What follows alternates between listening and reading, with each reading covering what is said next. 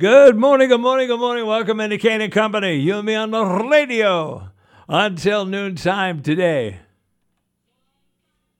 Want to say good morning to all police and fire personnel, civil servants, healthcare employees, and good old number 41.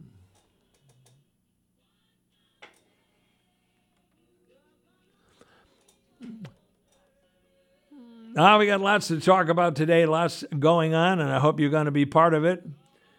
First hour this morning, you and I are going to chat, but we can't possibly begin without, of course, the ability to hear from one Peter J. Wiggins. Good morning, Mr. Wiggins. There he is, buddy. How you doing? What's happening? Doing good today. Today is the day that the MIAA tourney brackets will be released for boys and girls basketball and hockey. All righty. Okay. Number 2. And today at 1, I'm going over to the Bogdan Bruin for the Boston Marathon fundraiser and raffle for Cameron Bowman, who is running into the 2024 Boston Marathon for the Doing Patriots Foundation. All righty. And number 3?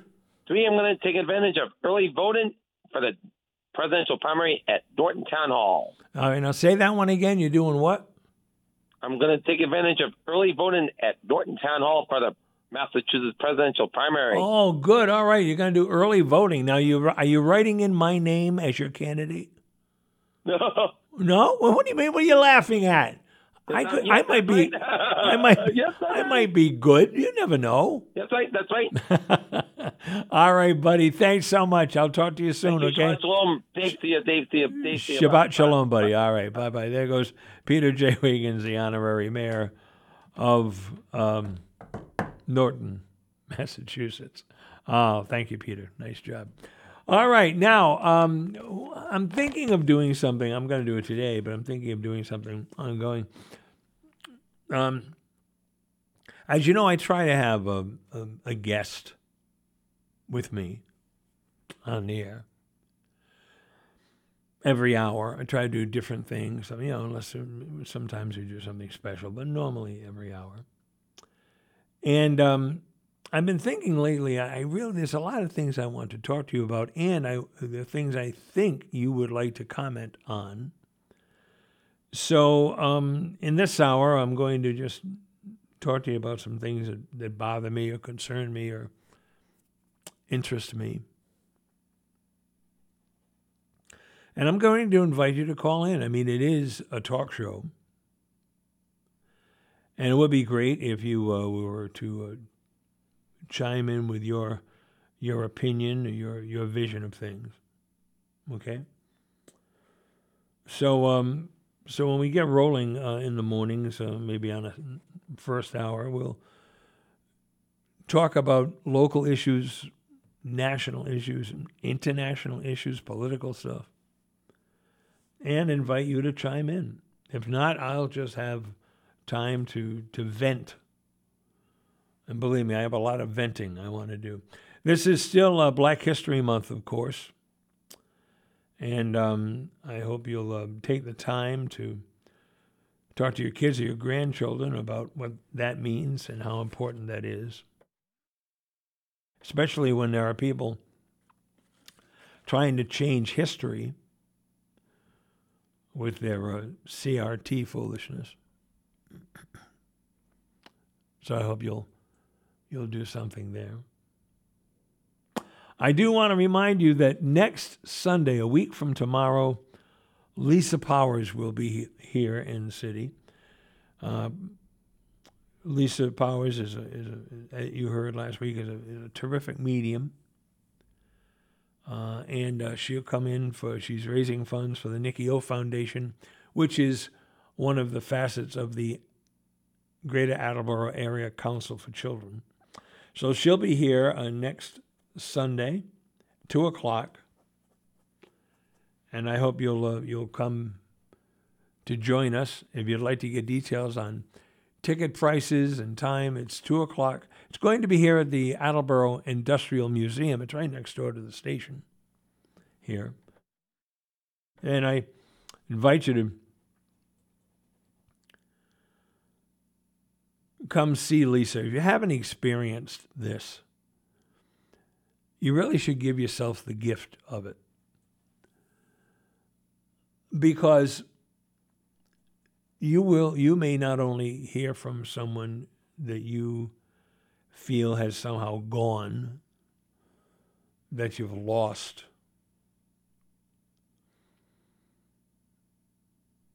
or you will experience and witness someone else getting signs and information from someone who they feel that, that has passed in their lives, checking in to let us all know that our loved ones don't go anywhere. Our loved ones stay right here. Just like you wouldn't leave them, they're not leaving you. So Lisa Powers, terrific spiritual medium, will be here in Attleboro next Sunday, 2 o'clock at the Attleboro Industrial Museum, 2 o'clock. And to get tickets and all the other information, you can go to counselforchildren.org. Counselforchildren.org. Okay? Okay. One of the things I did want to talk to you about, by the way, was, and you can call in any time if you'd like, if you got something on your mind you'd like to talk about, at 508-222-1320. 508-222-1320. Easy. You call, you'll be on the air, and you can vent anything you'd like. Okay? All righty. The other thing I wanted to talk to you about today, to mention to you at least, is really to thank you for all of the notes and Facebook messages and phone calls and support that we've gotten, my whole family has gotten, at the anniversary of the Station nightclub fire last week. Actually, this past week. The Sun Chronicle was kind enough to run a guest column for us that I know touched a lot of people and had a lot of people thinking, because I received comments about those, and I really appreciate your acknowledgement of that, not just for our family, not just for Nick, but for all of the people who have been affected by that fire. The thousands of people who have been affected by that fire, and the thousands and thousands more who can learn the lesson I wrote about in the Sun Chronicle this week, with learning the lesson that we all need to learn from that horrible incident. So it's really important to me that I thank you for that, because it doesn't, fall on deaf ears. It's really very much appreciated. So thanks. 508-222-1320, 508-222-1320. So is the world going to hell in a handbasket or what? There are so many things happening, so many things going on, so many nutburger actions happening in and around our world. It's unbelievable. And there are so many things to change and fix. There are so many things that don't make sense. They don't make sense. By the way, at 10 o'clock this morning, Stephanie Elliott will be here. She's the chairperson for the Human Rights Commission in Attleboro. And 11 o'clock, Eric Essling is going to be on. He's with the River Phoenix Center for Peace Building. The River Phoenix Center for Peace Building. And we'll talk to him about what that organization is attempting to do. And it's right timing for this. It's right timing for this. To talk about peace, tranquility, chilling out a bit, backing up a little bit. There are so many things to talk about. There are so many crazy things going on now.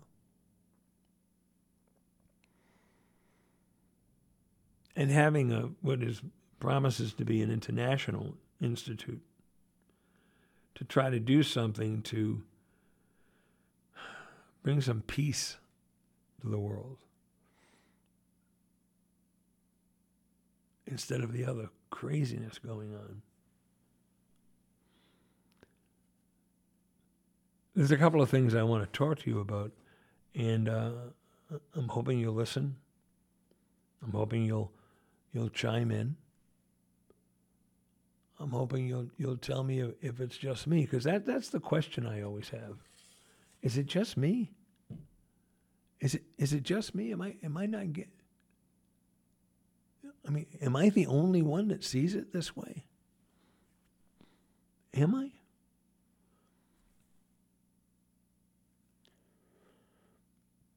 Because you look at this and you think, why isn't anybody else seeing this way? We'll talk about that in a minute, okay?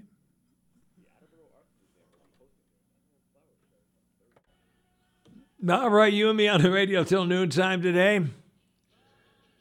So I'm trying to think of some of the things that I wanted to chat with you about, and I wanted to be able to, get your feeling on, or at least vent my feelings. I mean, I have a radio show every week. It's a great gift for me to be able to say what I think, and to be able to have, a good, 2 or 3 people hear it, right? Terrific. Now, there are many things going on now that have got me completely perplexed and confused.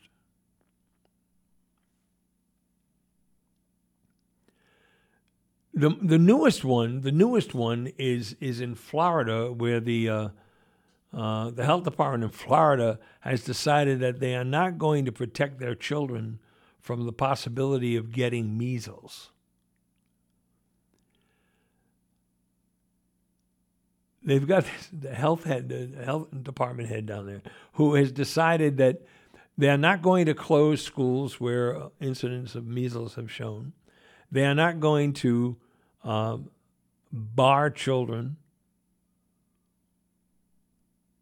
from going to school who have been diagnosed with measles. And here is another instance where the health department, or I should say the people who are completely freaking clueless, are willing to make decisions that will endanger the very lives of our children. And our grandchildren and our great-grandchildren. I know we're all old. It's really unbelievable. You have this deal going on now in Florida where the kids are going to be exposed to measles.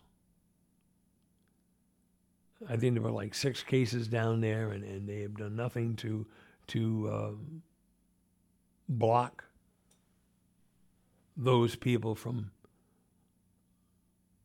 either going to school or closing the school until they can figure out what's going on. And it's just here's one of those, is it just me? Am I missing something here? We got that local yokel dummy who came into the station here who was upset because his children were being forced to wear a mask during COVID in school. And he wanted to take that away. He wanted to endanger his own children's lives. Because what he didn't know about COVID would fill volumes. And this guy, who's by the way, his hobby is to run in elections and never win. This guy sat in the studio and told me that he was fine with his children being endangered, their health being endangered. This is the same thing that's going on in Florida now. Some dummy who happens to be in a position to do something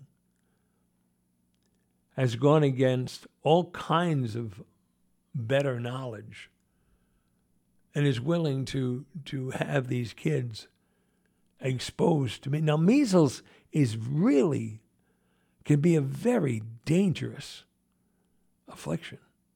It's a dangerous disease.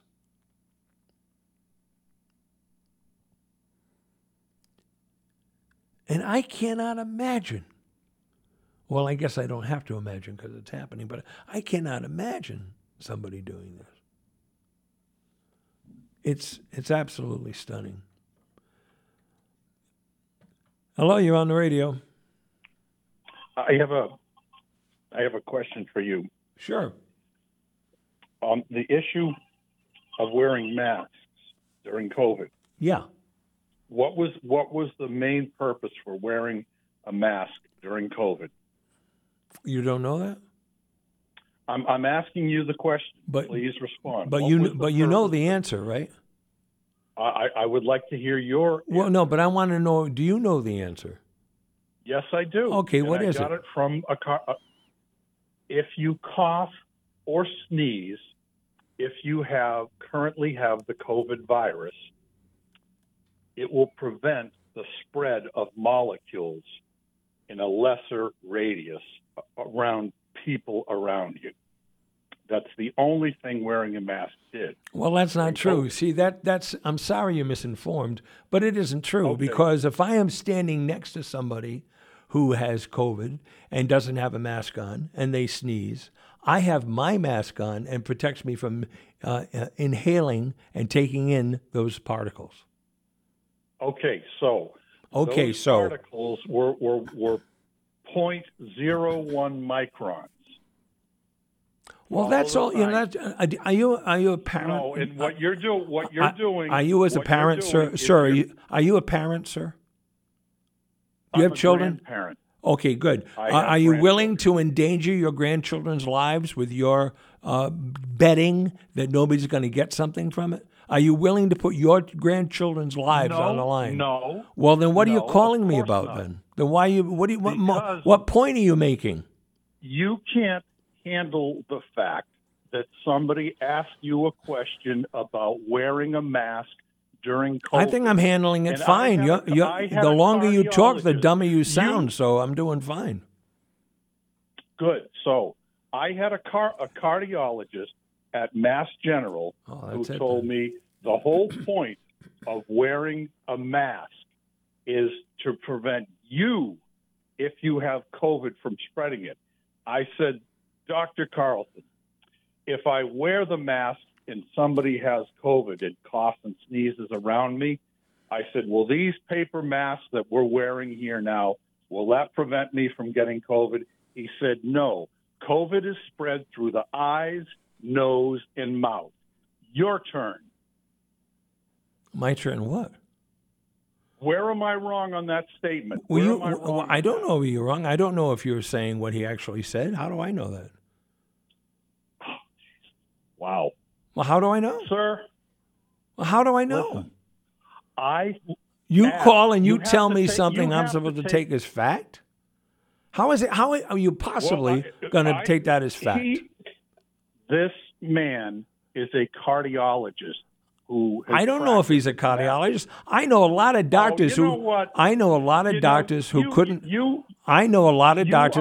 find their ass with both hands in a mirror. That doesn't mean to me that just because he's got a cardiology degree doesn't mean to me that he knows what he's talking about in that conversation. By the way, when he got his medical degree, COVID didn't exist. And the point is? And the point is, how do I know he has any knowledge at all of what the reality is about the spreading of that disease? What did Anthony Fauci tell us during COVID about wearing a mask? He told you to wear one. Yeah, absolutely. Okay, so. And at one point he said wear 2 masks. Okay, so. And in the very beginning he told us not to wear masks. Mm-hmm. Okay. Well, that's what education's about, right? But you still haven't told me if you're willing to take what you've learned from that doctor and put your grandchildren's lives on the line, betting that he was right. I'm willing to listen. I will listen to him instead of some jackass talk radio host who has 3 listeners. Okay, his words mean something. Yours don't. Well, now I'm going to have 2. You're just another angry liberal, Massachusetts. I got it. I got him to say it. That you cannot handle being challenged. You're still on the air, aren't you? What do you mean I can't handle it? You're still on the air, honey. Having a civil conversation. You talk over me. Well, who's yelling? And then you get angry. Who's yelling? Civil conversation. Who's yelling? A civil conversation. Who's yelling? You. You were the one that raised your You're voice yelling, first, sir. okay? So You're yelling. Back. You're screaming. You're charging me. You are screaming me. Oh, you didn't stand up to anybody. Sir, you're on a phone. You didn't stand up to anybody. You're on a phone. Blow me, pal.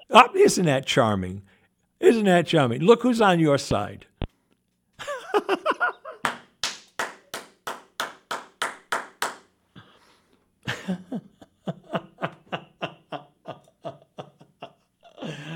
Oh, my dear Jesus. Thank you. I couldn't have asked for anything more. All right, you be on the radio. You know, that call was like the old days. That call was like somebody is going to call up and he's going to tell me off. First of all, by the way, we're down to 2 listeners because I'm sure that guy has changed the channel by now. Not. So somebody calls up and he says, the only reason you wear a mask is if you have COVID. Well, first of all, isn't that enough? As my wife would tell you, isn't that enough? Because if you think about it, when all of this, even now, when all of this is going on, people don't know they have COVID until they've been tested. They may have COVID and not even realize it. That's going on many times. So you should be wearing a mask, or should have been wearing a mask then. In that case, that's not enough. And why these people are so upset about wearing a mask. And obviously this guy is willing to bet the lives of his grandchildren on what some cardiologist told him in Boston.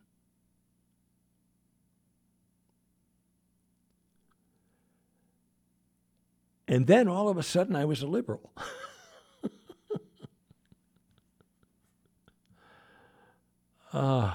Then he gave me an invitation. It sounds charming, but I'm going to pass.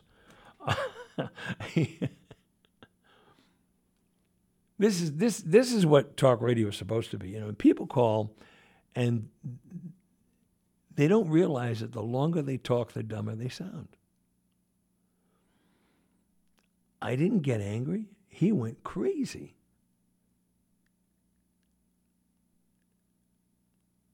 And that's fine. I understand. When you can't express what you really want to say, when you are ill-equipped, communications-wise, you get frustrated. And you lash out. And you realize how foolish your premise was to begin with.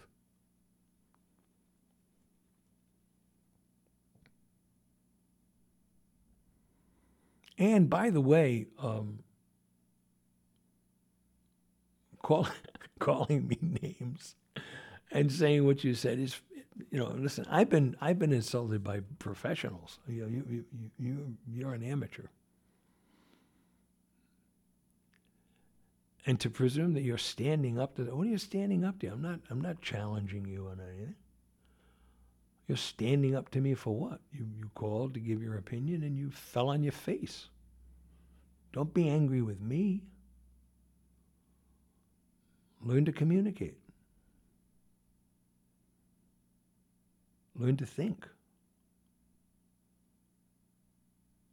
Here's somebody who is arguing that we never should have been forced, quote, forced, end quote, forced, to wear a mask.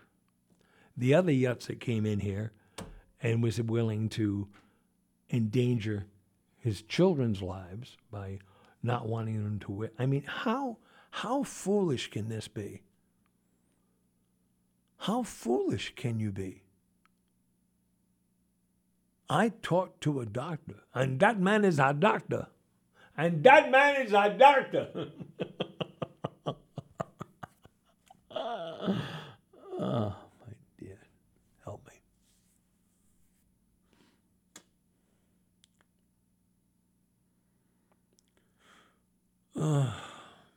I mean, I enjoyed that so much that I'm getting distracted now.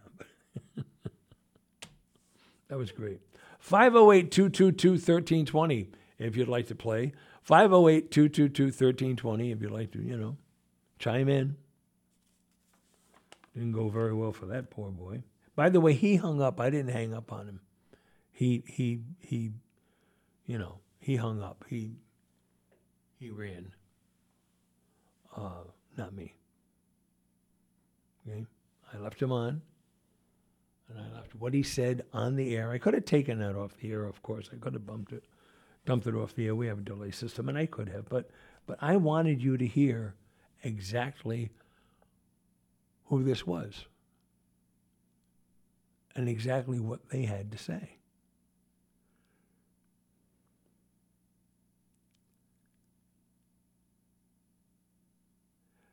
But I got to tell you, personally, I got to tell you, I would not.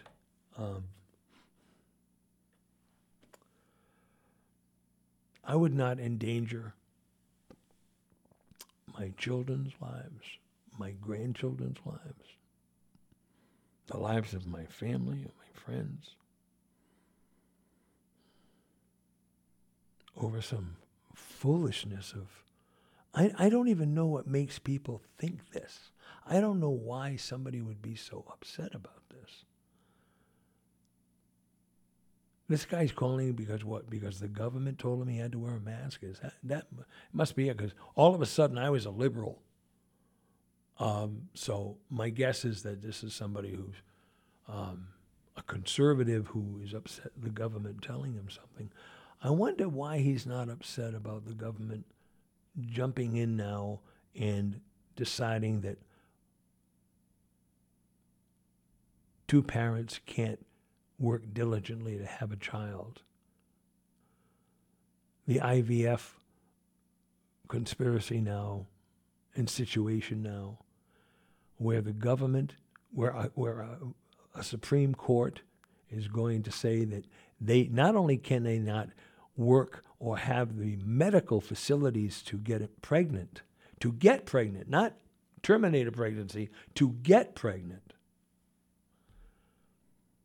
is outlawed. And the woman, by the way, whose embryos are hers and in a clinic, frozen, she is not entitled to those embryos. This is her body and her husband's contribution together.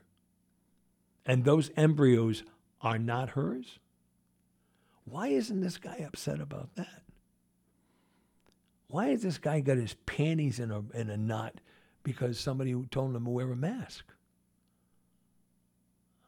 I'm not getting it. I'm not getting it.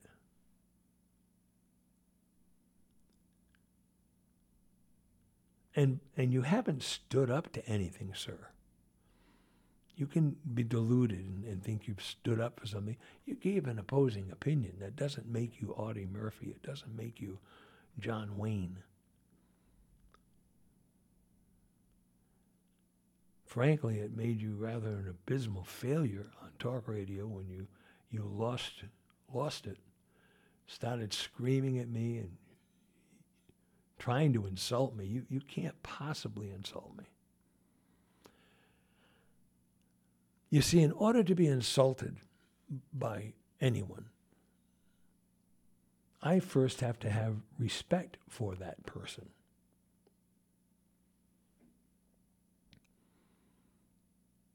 If I don't respect the individual who's ringing my doorbell and running, I'm not offended.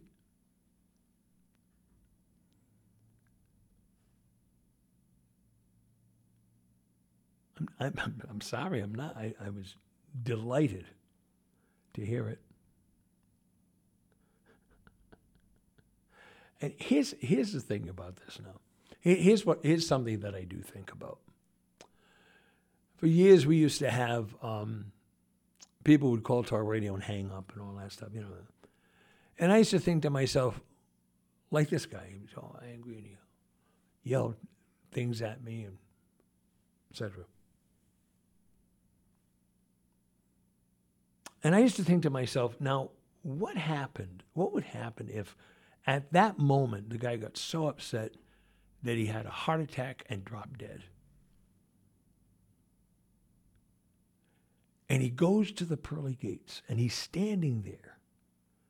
And St. Peter says to him, okay, now,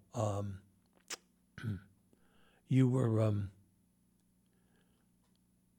what were you doing the last moment before you died? What were you doing the last moment before you died? Well, were you caring for the sick? No. Were you feeding the hungry? Maybe you help out. You're feeding the hungry, but no. Were you making a contribution for the homeless? No. Or maybe you were giving blood. Were you giving blood? Were you someplace giving blood? No, I wasn't doing that. Well, what were you doing the last minute before you died? And this guy says, I told Dave Kane to blow me. All righty, you and me on the radio till noontime today. 508-222-1320. You and me on... This is delightful. I am just loving the call I got this morning. Thank you very much. And so those are the things that I think of when something like that happens. So I'm trying to figure out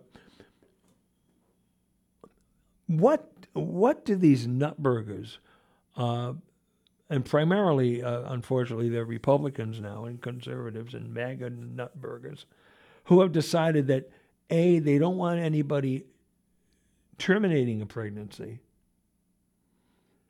but they don't want anybody starting a pregnancy. So the IVF thing is completely confusing to me. Completely. I mean, this sanctity of life thing is charming until somebody calls your bluff.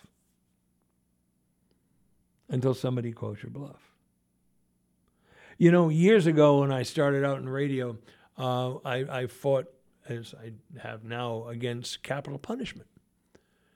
The taking of a life is the taking of a life. It's wrong. Period. Done. And the phrase I used to say when we'd hear people in favor of capital punishment who also claimed to read the Bible and believed in the Bible, right? And the phrase I used to use was life is sacred until you steal my stereo. That's how old this is. It was a stereo. Not my iPhone, not my iPad. So people decided they knew exactly what the value of life was based on their stuff. But if somebody were to steal from them, or be a treasoner, treason, to be a treasoner, you could lose your life for committing treason.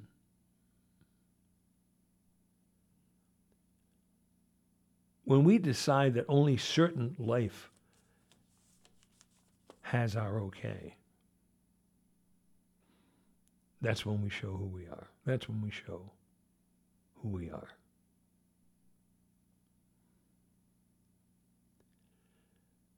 And it's amazing to me that these people, these people who are in many cases Bible thumping nutburgers who use this for their own devices. Now IVF is out of the question. We're going to control that. We're going to control what happens during your pregnancy that may or may not endanger your own life. What happens with a 10-year-old girl who is raped and is forced to go to term? Does anybody know what's going on here?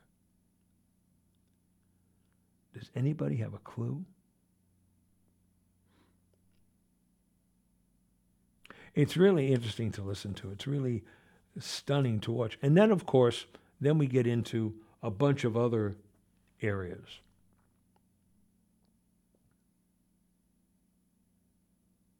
At 10 o'clock this morning, Stephanie Elliott's going to be here. She's the chairperson for the Attleboro Human Rights Commission. And we had 2 city councilors who refused to sign a resolution endorsing that everyone should have equal rights. Every oxygen-breathing individual should have human rights.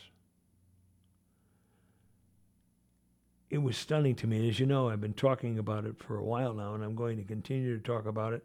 And in 2 years, when the election comes, I'm going to be talking about it then. I happen to know that a couple of people have decided that they may want to run against certain councilors when the time comes. The plans are being made. And I can't wait. I can't wait. Now, on Tuesday, we're going to have a presentation in front of the City Council, and Stephanie will tell us about it. And I'm going to be very interested in seeing who votes and how when that time comes.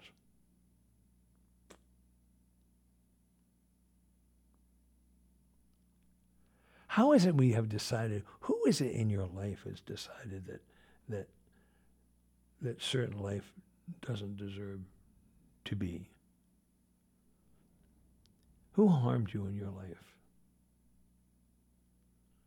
Who has frightened you so badly in your life? Because my experience has always been that discrimination and hate and anger all come from fear. Show me someone who has a problem with another human being, just that the human being exists, or they have a certain lifestyle, a certain belief, a certain skin color.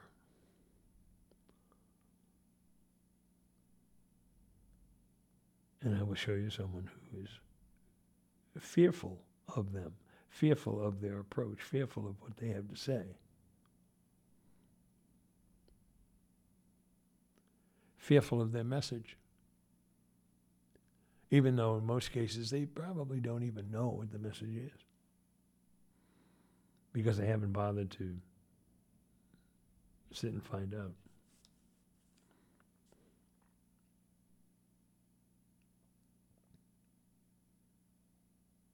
You know, our son Nick wrote a play a year before he died. And the play was called They Walk Among Us. And the play is about teenagers who die and come back as angels. And in the play, the three angels, or three teen angels who come back, are helping a young man. They come back to help a young man who is struggling with his sexuality, struggling with his homosexuality. And the three angels, and the play itself has one message, and the message is that God loves you no matter what. You do measure up. You are the same. You are equally blessed. Nicky wrote this when he was 16 because he saw what was going on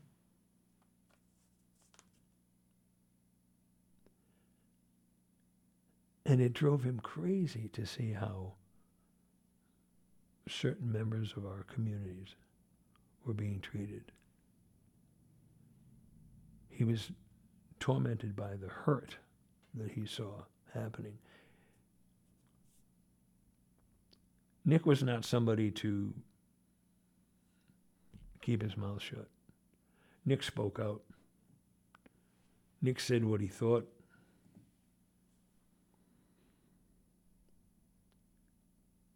And he wrote about what he believed. And he certainly did that in this movie, in this play, excuse me. It's about to be a movie. We really need to learn from people. We really need to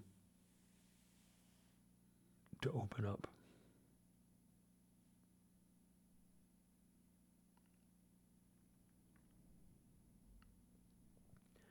We need to listen. And we need to challenge people who have decided that they know what's best for the world, who should be allowed to live, who should absolutely be put to death, who deserves to have a chance to leave an area of the world where their children and their families are being harmed.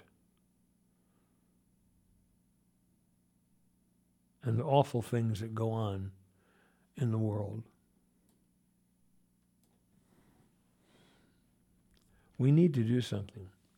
Yes, it's very difficult, but this concept, I mean, you've had people, I mean, I've heard people talking about dropping a bomb on the southern border as they're crossing the water. Just drop a bomb on them. I'm not kidding. I'm not making that up. I know we don't want them to, oh my Lord. We don't want them in this country because all of them, of course, all of the people coming, all of the little children, all of the wives, all of the husbands, all of the, they're all carrying fentanyl. And they're all going to break in your house. And they're all going to take your jobs. And they're going to turn the country into some crazy collection of gangsters and thugs. And you hear it? Do you hear it? Do you hear what they say? It's all based in fear. I told you earlier, right? All of this is based in fear.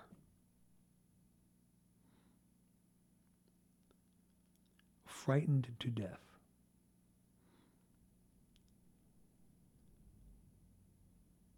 On the Statue of Liberty, it says, give us your tired, your poor, your huddled masses, bring them here. Well, that's good until somebody actually wants to do it. And when you stop and think and realize that all of the people who came to this country, who the ancestors of all of the people who are screaming and yelling now, came to this country on a boat or across the Canadian border maybe, I don't know. They came to this country and took the land away from the Indians and then dragged a bunch of African citizens over to be slaves.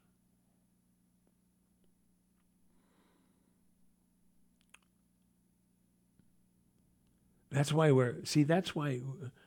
people are upset about CRT, critical race theory. They're afraid to death because they don't want their children. They think they can keep their children as ignorant as they are. But they're afraid of their children knowing what their ancestors were like and what they did to black people in this country. They don't want the children to know. They don't want to admit it. They're frightened to death for anybody to know who they really are, what they really are.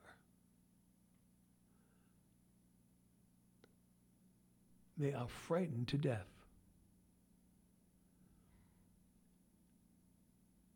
Show me all of the people that have talked about so many different things. How this person doesn't measure up and that person doesn't measure up and that.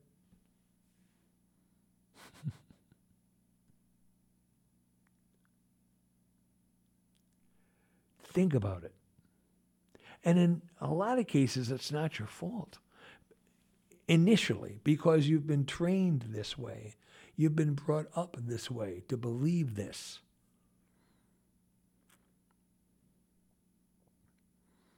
You've been indoctrinated into thinking stupidly. You have been indoctrinated into deciding that anybody that isn't you, that anybody that doesn't look like you, that anybody that doesn't love like you do, doesn't feel what you feel,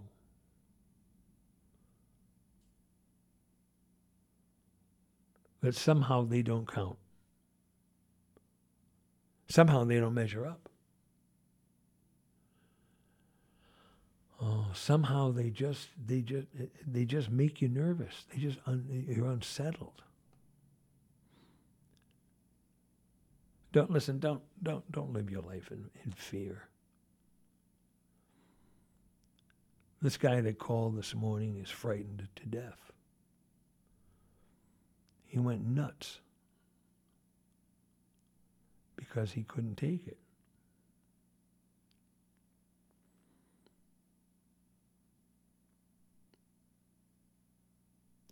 That's why I wasn't worried about him. I feel bad for him. But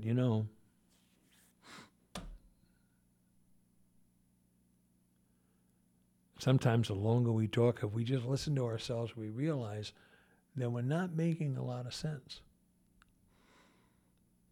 We realize that we're just off the mark. Oh well. That happens. We're going to take a break. We'll be back. Stephanie Elliott is going to be with us. I hope you'll stay tuned for that, okay? All righty. Good morning, good morning, good morning. Second hour, Kane Company. You and me on the radio until noontime today. Want to say good morning to all police and fire personnel, civil servants, healthcare employees, and good old number 41. All right, Nick. And it's you and me on the radio. If you missed the first hour this morning, you missed a good...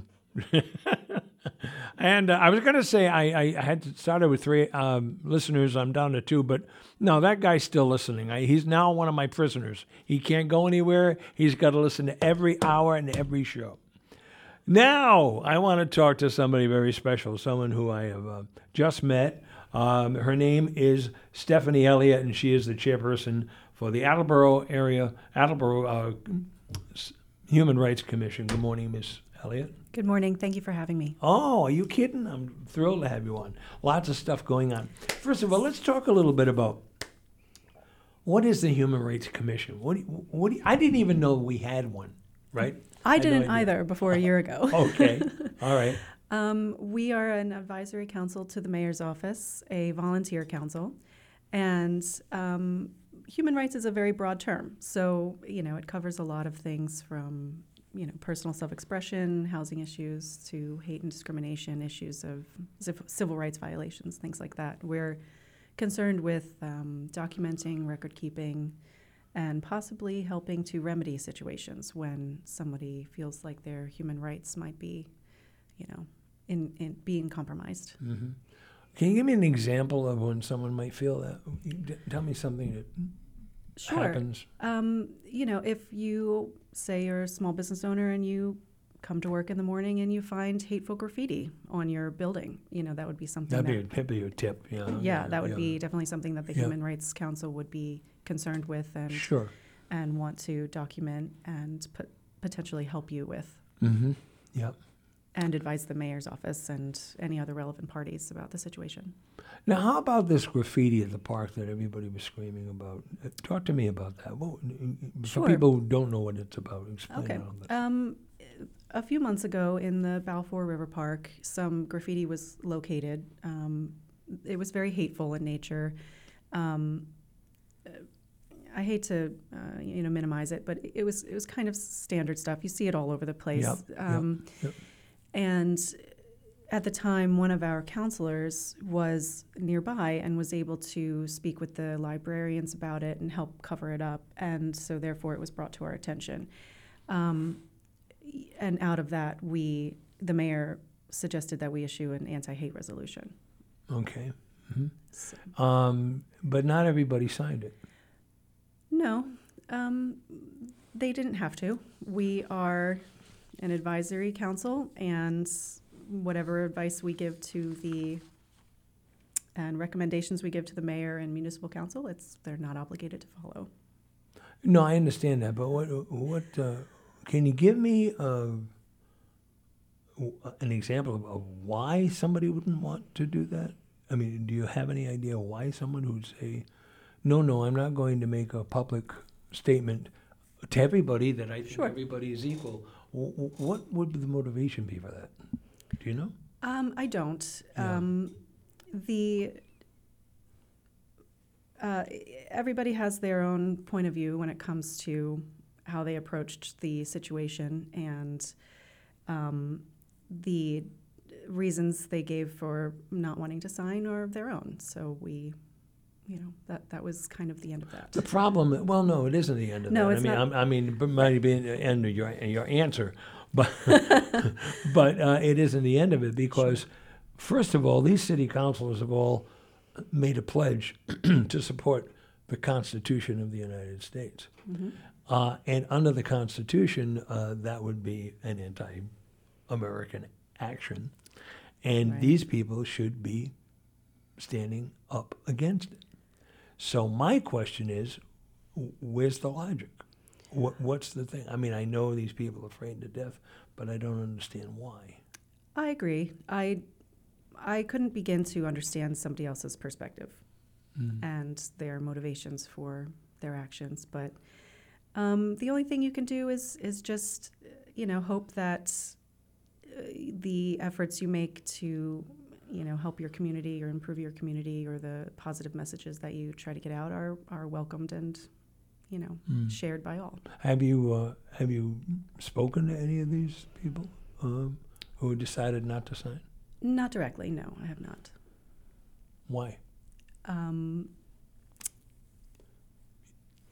That's not quite the role of the chairperson. No.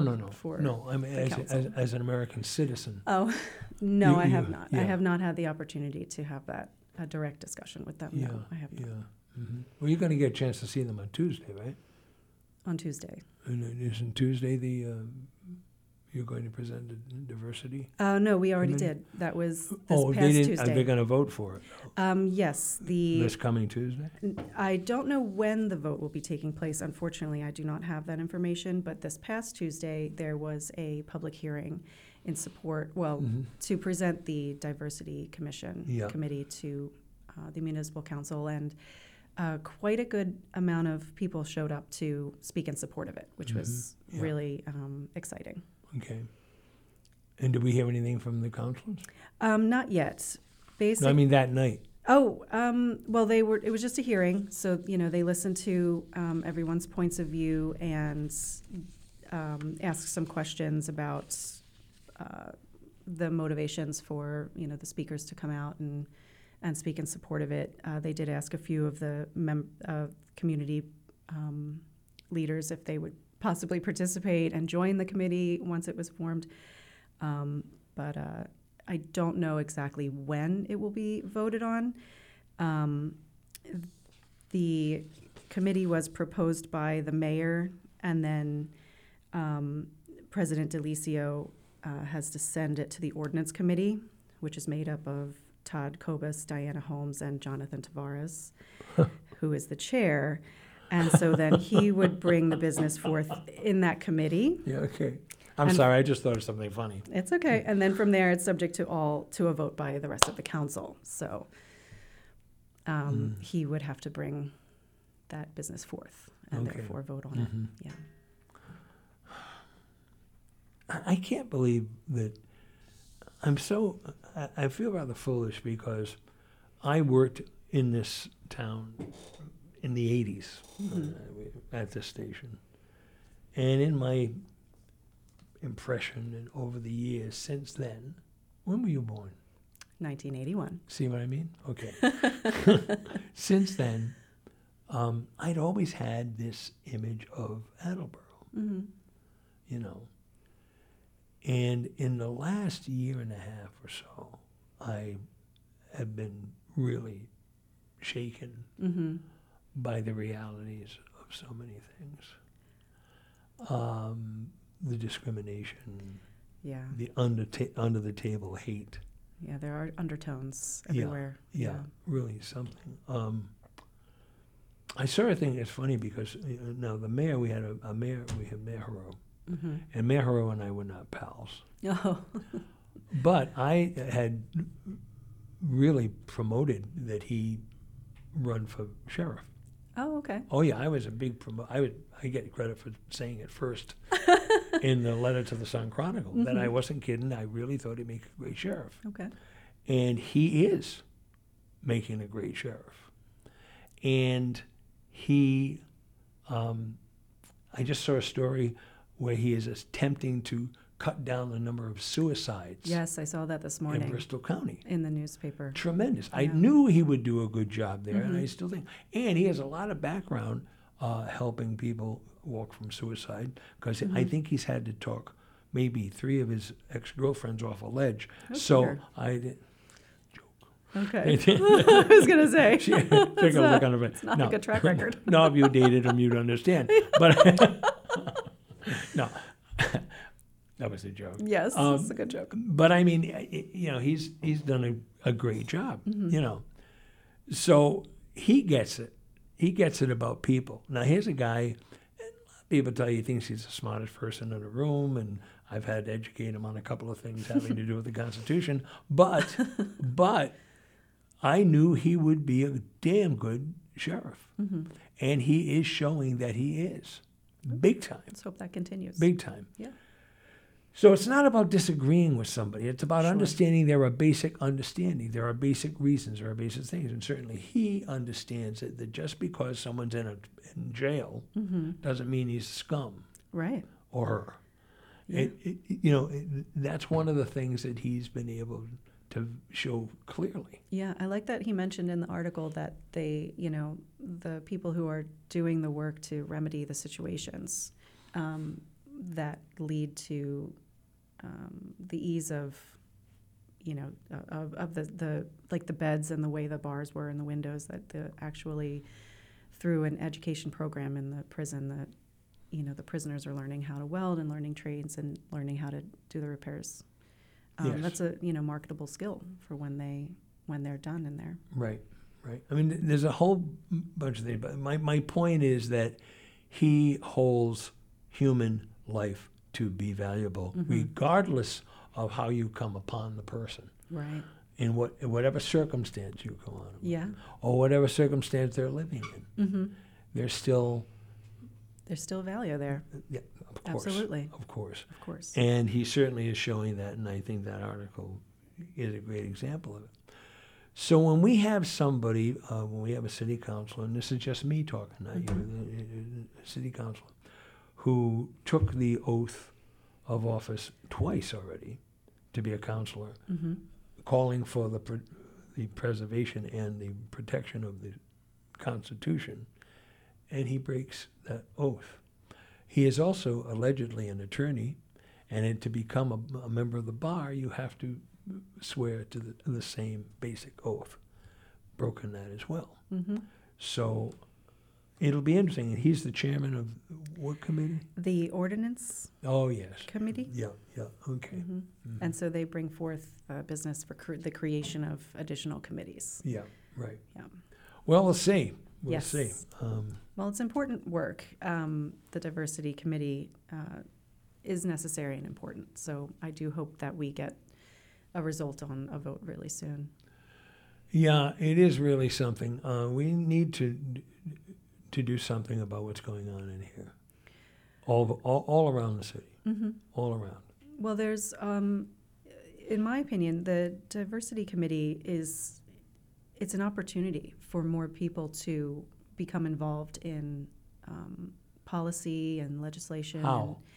Well, right now, the representatives in government don't reflect the population of Attleboro. There are many underrepresented groups who need to be able to see themselves reflected in their community leaders.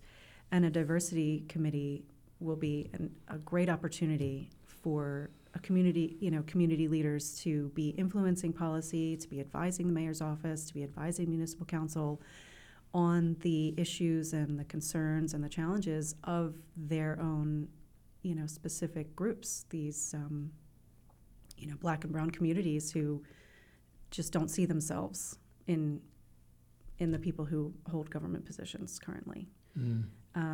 And creating a diversity committee with a specific mission to bridge that gap, to communicate to these communities and to help lift them up in a proactive way is critical. The landscape is changing. The population is growing, and these groups need a voice. It's interesting to me because one of the biggest disappointments in this deal with Tavares is that he himself is a man of color, and that he and his family would be the first target of any serious problems having to do with anti-anything. And for him not to be more sensitive and to appreciate that has really troubled me. I said on the air the other day, I met him, he came, he sat where you're sitting now, came in, liked him immediately, smart, nice man, but he hid what he thought. He never told anybody before he was elected what his real feelings were. He hid it. Okay. And I said on the air, I felt like I had been broken. My heart was broken after speed dating. You meet him, you go, oh boy, he sees it right. And then you find out what the foibles are. Sure. So that's a big problem to me. The other thing that's happened, and I want to talk about this because this is important, this whole deal going on with the Woke magazine. I'm sorry, the what? Woke. Woke? You're not familiar with this? No, I don't think that I am. Well, I guess I didn't begin. North Attleboro, trying to get the book off the shelves in school. Oh, go on. That was the name of the book. Oh, gosh. Was Woke. Okay. Yeah. And that, of course, had to do with these Yutzo parents who decided that they were concerned that the book spoke about gay issues and defending yourself and speaking up for who you are and everything. Mm-hmm. And so it's two sides of the same coin. Right. It's the same thing. Mm-hmm. Talk to me about that a little bit, because they were able to get the book taken out of a school and then it hit the fan. Yes. And it's back in now. But that whole structure of how that happened is really important. Happened to be in North Attleboro, but it doesn't matter. It doesn't. There are plenty of groups who are working very energetically to push for book bans and things like that. That is something that the ACHR is concerned about, that we try to keep on our radar. Obviously, LGBTQ plus rights are human rights, and it's one particular facet of human rights that our particular council is very focused on.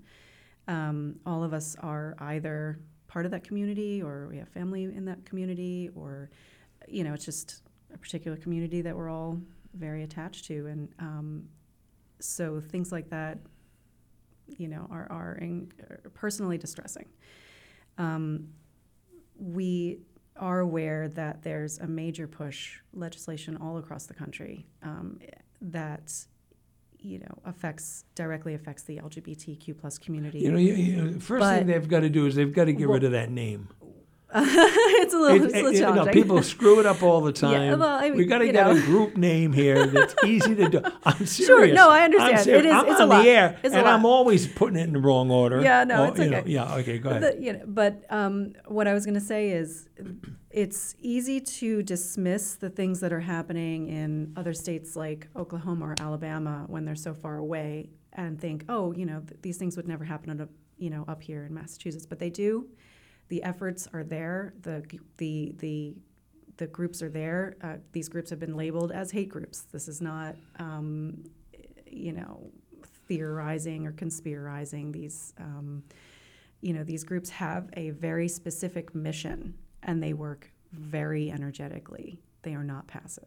Oh, yeah. So, we have to be just as energetic in our rejection of their ideals and our response to ensuring that they don't get a foothold on, school committees and things like that, where they can affect these kinds of changes, where they're pulling books by Black and brown authors off of shelves, and they're, rejecting anything that has to do with, the LGBT community and so forth. It's frightening, but, good can prevail. We just have to work together. We have to be aware. We have to keep the conversation going and not overlook their efforts or dismiss them. It's really interesting, because people need to know, again, that we are all more alike than we are different. Mm-hmm. As I mentioned before you came on about my son Nick, who wrote that play, Nicky was brought up in a white Italian Irish home. Mm-hmm. He had friends of all colors and all, and we knew how the kids were brought up, mm-hmm. because it's how we felt. But we were surprised at his writing this play. Oh, yeah. We didn't know about it. Well, he had said to his mom that they had a play competition, mm-hmm. An act, all children's theater. And he wrote one, and it was rejected because it was they said it was too spiritual. Okay. That's what I understood. Mm-hmm. And then we never saw it. Yeah. And then after he passed, a couple of weeks after he passed, his friend Kunkel, young lady, a friend of his, called us and said Nicky had given her the play he had written, mm-hmm. and she had looked at it, and she found it in the bottom of her closet. Oh. And she said, I don't know if you want it. That's We sweet. said, of course we want it. Yeah. And we were going somewhere. I don't know where we were going. And Joanne was, my wife, is with me. And she was reading the play to me as we were driving. Oh, I love that. And we couldn't get over it. Yeah. I mean, we knew our boy. He had the most amazing ability, we knew, to write music and lyrics. This was unbelievable. Yeah. We ended up producing it for Rhode Island PBS, and it is really stunning. And he was bothered by this and didn't really talk to us about it as much, but was just... And I'm thinking, 16, this kid gets it. Yeah. Well, I think that's all it takes, really, is when you're young and you go, wait a minute, I'm not sure if what I'm being told is correct. You know, when you're being told that, you know, being gay is wrong or a sin, or you know, there's something inherently immoral about it, or... Even if you're told by a cardiologist in Boston? Exactly. Okay. Exactly. I just want to make sure. Just clear that up. Yeah. There's one cardiologist. Yeah, there's one guy. Yeah. But, you know, I think there's a moment that a lot of people have where they question, is what I'm being told correct? And, you know... About yourself. Well, you know, about historically... you know, abused groups, you know, historically discriminated against groups. Yep. And if you have that moment, it's important to, you know, to listen to that little voice that tells you, you know, it's not okay. You know, these people are just trying to live. They're just trying to have a happy life. How is it affecting me? It's not. It doesn't hurt me. It's not hurting anyone. Leave them alone. But here's the problem. The problem is, and I agree, but the problem is that what they hear isn't just, they're told absolute lies. Oh, I know. They're told that you can be cajoled into being gay. I know. They're told that you can be prayed out of it. Yes. Please. Well, yeah. Right? Entire communities are preached this on a regular basis. Yeah. That it's just a question of, you know, of pushing those urges down, those immoral urges, and stop trying to tell somebody else what is moral or not moral. Like, just decide for yourself and leave it alone. But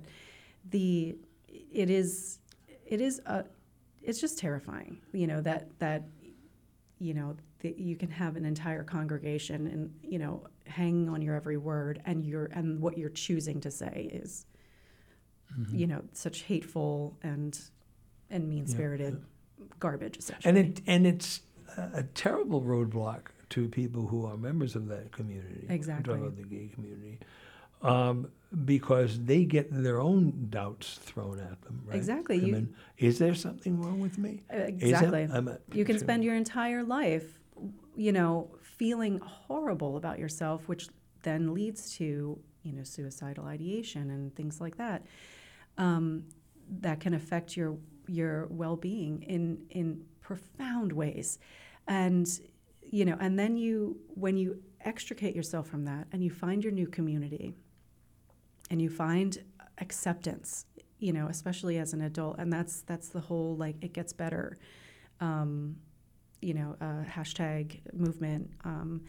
It gets better. You get out of there, you meet people who are, you know, love you for who you are, who lift you up, and who can help guide you into being, you know, a healthier and successful person. And you just learn love and self-acceptance. And with the other thing is that, you know, it isn't just the gay community. I mean, you have, quote, straight kids who are struggling with their own understanding, their own sexuality, their own heterosexual sexuality. Of course. And people worry about who's going to get to them and in the wrong way. I don't mean to turn gay. I know. I'm just saying get to them because they're frightened to death again, fear of their children knowing about sex, knowing that it exists, knowing that their parents, it's like the CRT thing, it's that their parents actually used to get an erection. You know what I mean? Oh my God, don't let my daughter know that her father ever had an erection, as an example.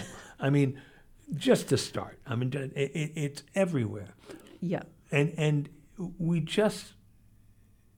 we drive ourselves crazy. It's like years and years ago I talked about the drug program, and I was always in favor of having everything legalized.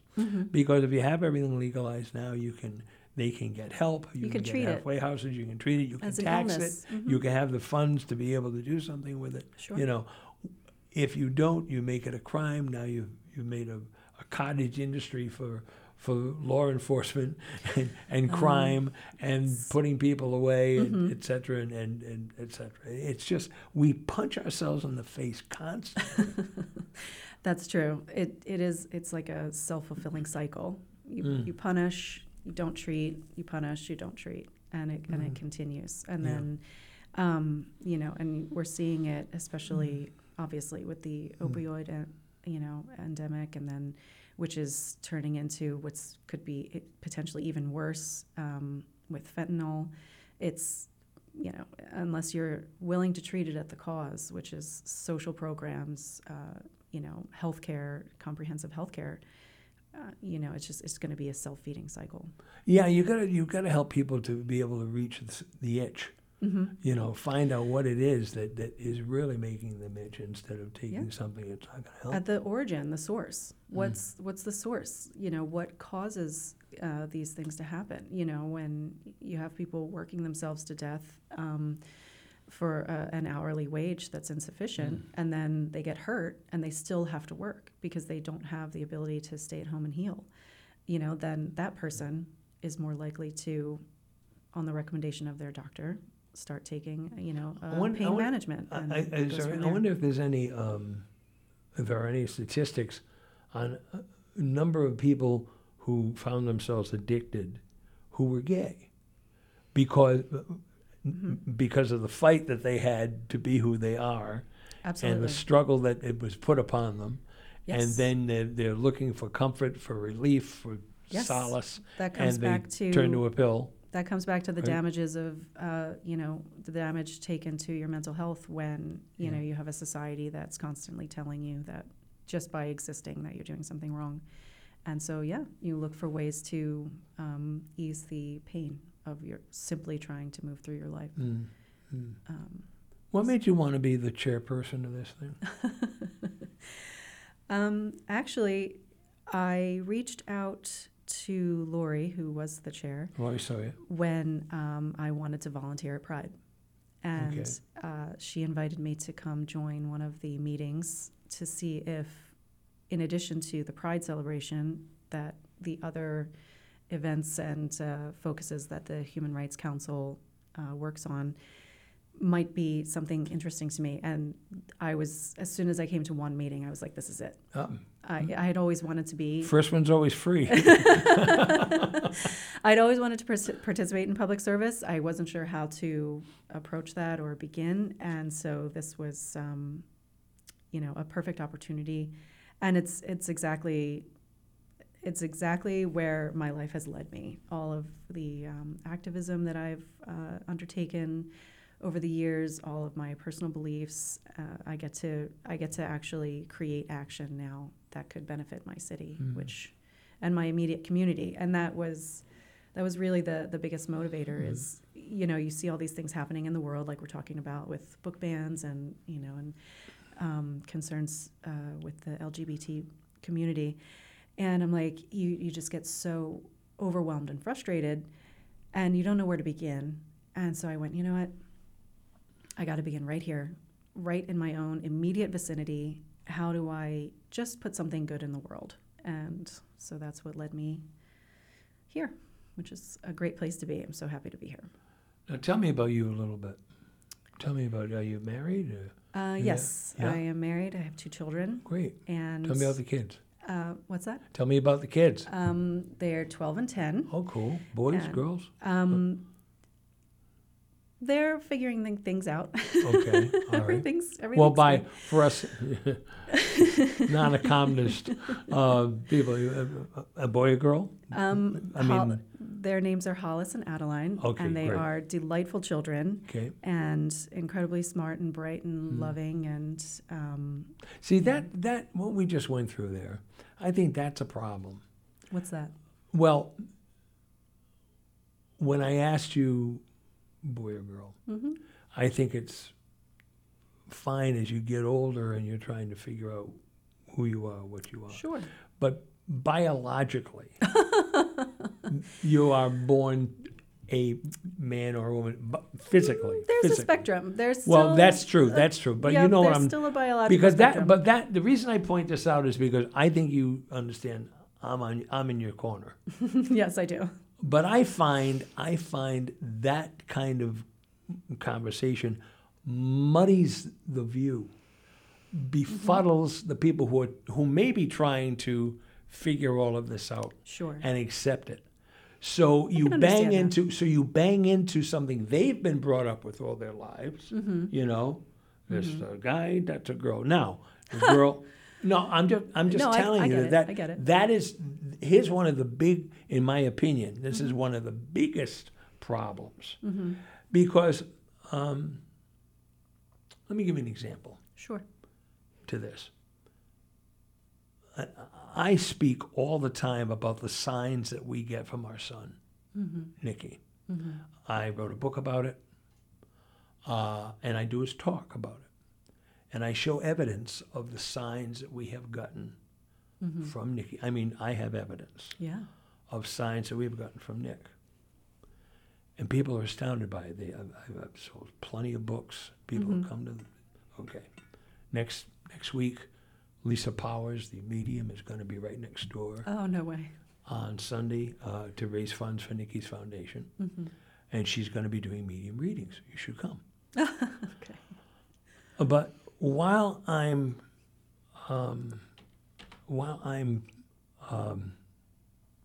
doing that,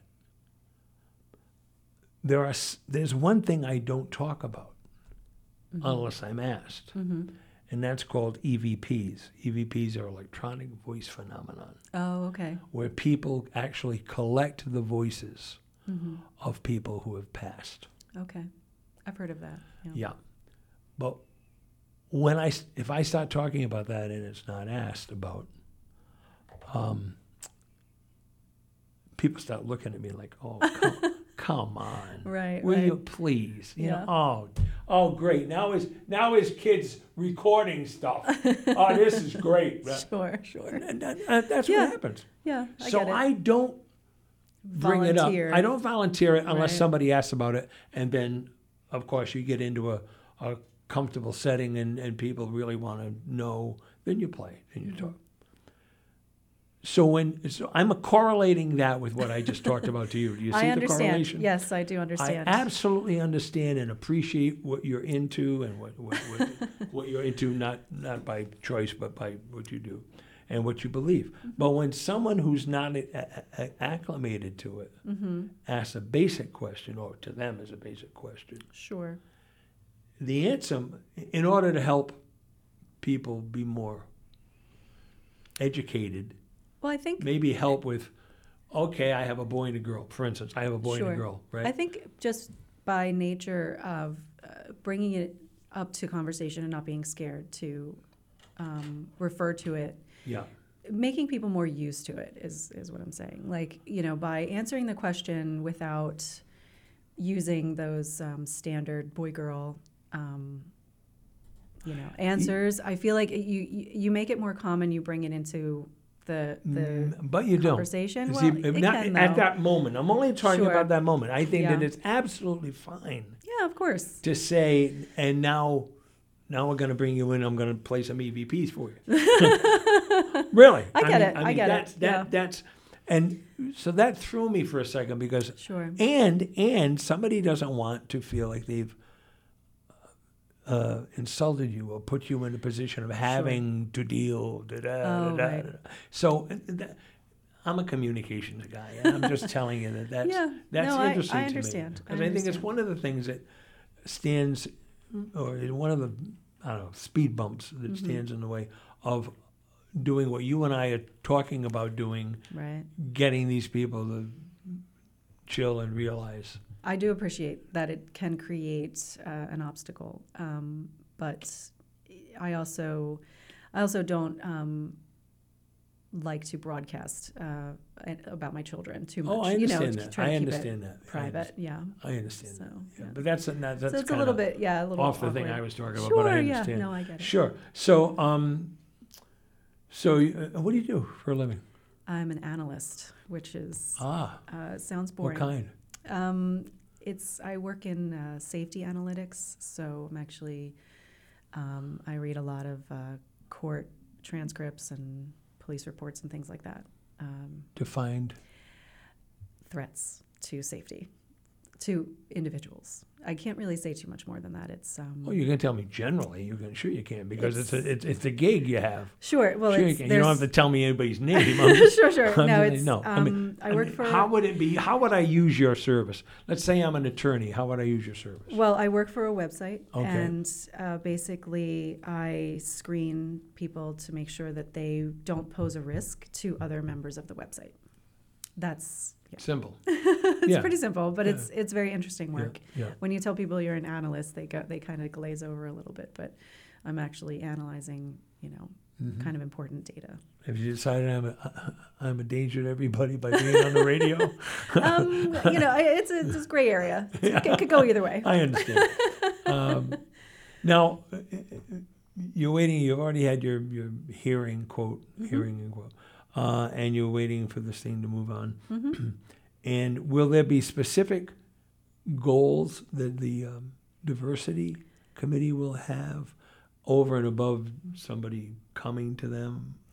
As far as we understand, the diversity committee's mission will be proactive in nature, to look for ways where they can reach out to underrepresented groups and communities and find ways to help lift them up with regard to things that, for example, the ACHR is not tasked with, say like commerce, small businesses, things like that, and helping these underrepresented communities access, information regarding healthcare, because there are huge gaps in healthcare for Black and Brown communities, and understanding what government programs are available if you, say, do have a small business or need assistance with housing and things like that.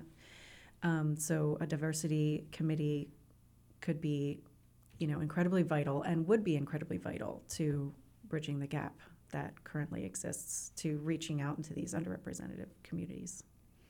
We're going to take a break, and when we come back, we've got more with Stephanie Elliott. She's the chairperson for the Attleboro Human Rights Commission. And I am being, what do you call that? Oh, yeah, educated. Thank you. All righty, you'll be on the radio. And I've broken a rule that I never do. I have a rule, Stephanie, and we just broke it. Oh. And it's going to cost you. I'm going to fine you. That's okay. No, I have a standing rule of my guests that I don't talk to them while we're off the air. Oh, no way. I mean, about what we're talking about. Amazing. In other words, we can talk about, nice weather, huh? Yeah.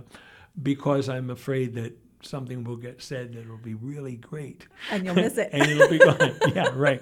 But we were so into this, we were talking off the air.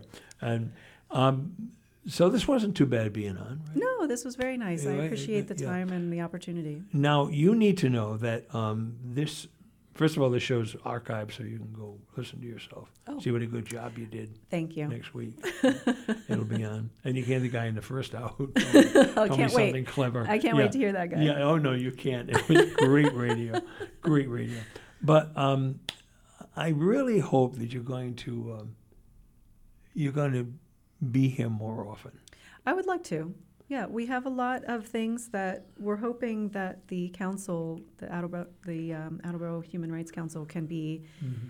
We're hoping that our profile can be lifted up a bit. We have a really amazing mission, and for a long time, they've operated kind of quietly, and we have a great council right now of very motivated and enthusiastic counselors, and most cases. And there's opportunity to really get involved around the city, and that's a big goal for me, is to just let the city know that we're here to help. Please let us know how we can help you. We have, Pride coming up in June. If you are a vendor, you have a small business, you want to come out, bring your table and And your where's that tent. going to be? It's at the Balfour Riverwalk Park, and Okay. it's Sunday, June 2nd. Great. And if you would like to vend there, reach out to us at attleborohumanrights@gmail.com, and we can answer any questions you have about attleborohumanrights@gmail.com. Any questions you have about vending permits and things like that, if you'd like to have a table at Pride. Or if you'd just like to come and listen to the speakers, watch the flag be raised, and follow the parade to the park, that's great too. We're hoping we'll have some music this year and things like that. It's a small, modest celebration that we're Good. hoping to continue to grow every year. It's really important to the council. Yeah. It's a big... Well, the pride isn't modest, just the attendance might be a little bit, but yes, it'll be better. we're working on it. Yeah. It's a quiet, so far it's been quiet, but we're hoping to continue to grow our Pride celebration. We also have World Water Day. There's a cleanup co-hosted by the Friends of the 10 Mile River Watershed. Sunday, March 2nd. Sunday, March 24th. Missed my paper there. What's that for now? We're going to be just cleaning up along the waterway. Oh, yeah. Okay, Picking up Yeah, litter. and Delicio is things always like out there with Ryan. I know they're always doing it. It's going to be, that'll be nice. So Yeah. those are our two events coming up. But yeah, if any vendors would like to participate in Pride, we are here to listen. We would love to Okay. have you. Yeah. And that's, again, the website is... It's an email address, attleborohumanrights@gmail.com is how you can reach us. Attleboro Human Rights. At gmail.com. Gmail.com. If you have a concern, if you have a question, if you need our help, you can reach out to us there. If you have any concerns whatsoever that you think that we might be able to assist you with, please reach out to us. Okay, I'm going to ask you this question now. This is just, if I have a child, or if I am a child listening to the show, and I think maybe my child is struggling and dealing with trying to figure out Who they are. Thank you. What's the best way to start? Where can a child find some help if the parents are not tuned in yet, or they're afraid to talk to the parents? Sure. Or if the parent cares, what's the best way to help a child? When it comes to being part of the LGBT community, is that?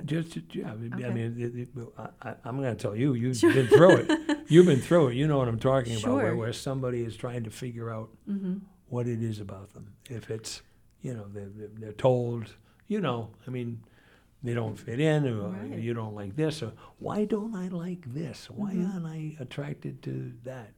Oh, yeah, that I kind of thing. understand. Yeah. Okay. Well, there are so many organizations out there that specifically exist in order to aid in people's, quest to find like-minded individuals and to become part of a community. If you hold on one second, I can give you a few names. I'm just looking it up right now. There are plenty of, even on free social media, there are pages like Safe Space _vids, Rainbow History Class, that just can give you information and a sense of community and belonging because they. But how about like that. okay, There's that's also- good. But how about what's my first step? I'm 14, 13, and I'm having these. Sure. Where can I go? The social media thing is, I think, I would say for a couple teenager. of steps up. No, I would say for a teenager, social media is probably the very first step they're going to look toward because you can do it quietly, you can do it privately. And as a parent, if I have a younger child who's, I don't know, whatever, shows the classic signs of being gay. Well, there's PFLAG, PFLAG is an Okay, organization yeah. for families. Right. There are also plenty of magazines like Boston Spirit Magazine and things like that that have like online. PFLAG, I'm familiar Yes, with. that's a pretty famous one. Yeah, okay. It's really about Googling to find out what your specific needs are. But I'd say PFLAG is a good start for pretty much any family. Okay. They've been around for a really long time. They have enormous amounts of resources, articles, Yes. and other access. I think the first step is just don't believe what they're telling you. Say that again. Don't believe what they're telling you. Don't believe what who's telling you. The society, the religious organizations, there's nothing wrong with you. You're fine. Mm-hmm. Find your community, find your people. It gets better. You're going to be all right. Mm-hmm. You just got to keep going. The world is better with you in it. I might also suggest to parents or grandparents, for that matter, to let these children know that, as you said, they're just fine, but that we know you're just fine. Exactly. We believe in you. We accept who you are. It really is that simple, honestly. Yeah.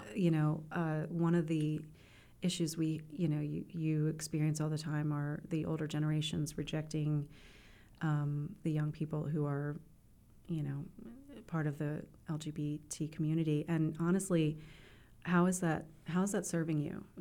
Just love them for who they are. It's really that simple. It's so. And this was the other thing about Nick. Because Nick happened to be straight and he had a girlfriend and and yet he was so concerned about this.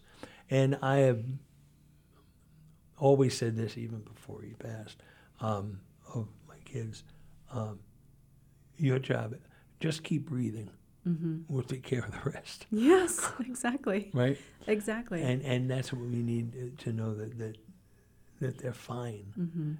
And even if you as an adult, whoever you are, and you've got a grandchild or you've got a child, and you're having trouble with it, shut your mouth and help. Exactly. I mean, look at their face. They're still the same person who you've, been with and loved and spent your holidays with and spent birthdays with. They're still that same person. Just love them for who they are and let go of everything else. In my real stupidity over life, although I think it hangs, years ago when I first started in talk radio, my in this conversation came up. Of course, it was a much different series of conversations, and I used to say, why do I care if my best buddy sleeps with a blonde or a brunette? Exactly. What the hell do I care? How does it affect you? What's it got to do with me? Yeah, exactly. Nada. Exactly. Yeah. And it really is that easy. You just. No, redhead, I want to know about it. No.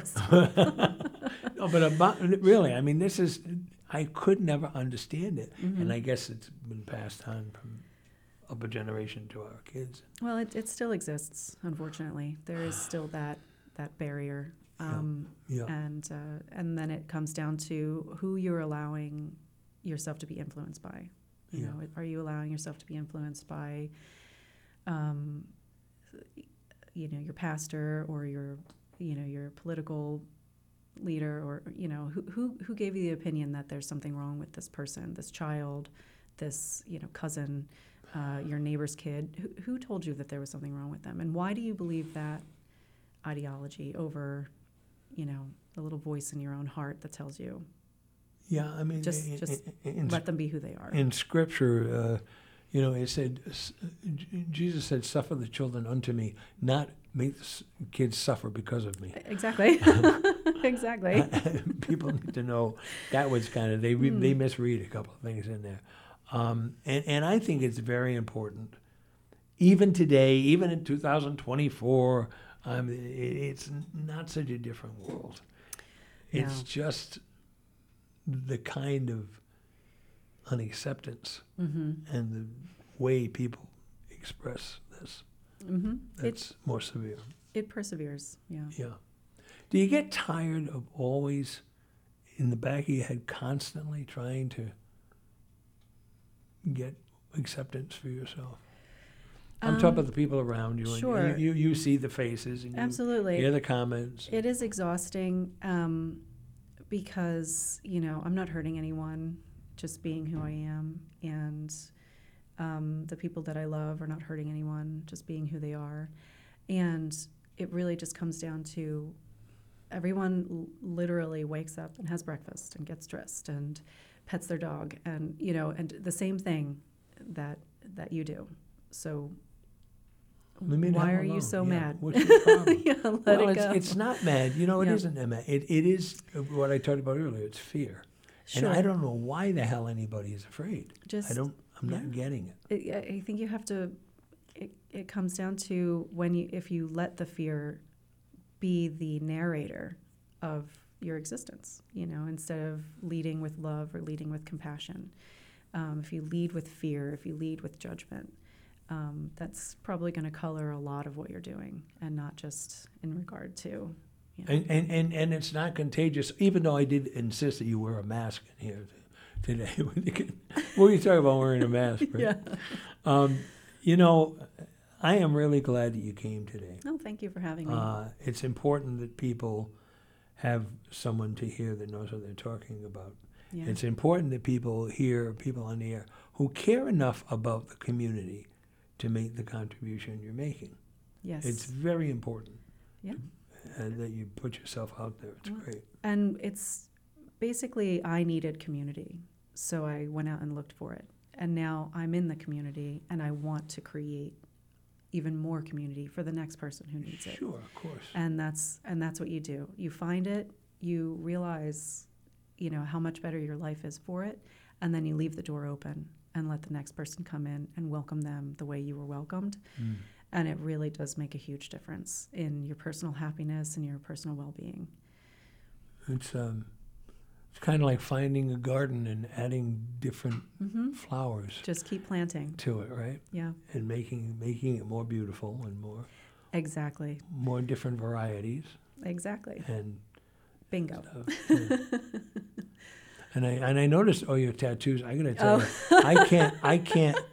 I am too fickle. As soon as I hear, oh, wait a minute, no, I want the rose. Yeah. I changed my mind. I hear that a lot. Yeah. Well, that's the thing, because when my son one time wanted to get a tattoo, my son David wanted to get a tattoo, and I say, oh, no.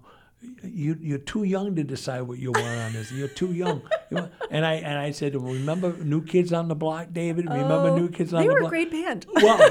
Well, he got so angry with me. Come on, I don't know. But you were so excited. Imagine if you would get New Kids. Oh, yeah. True.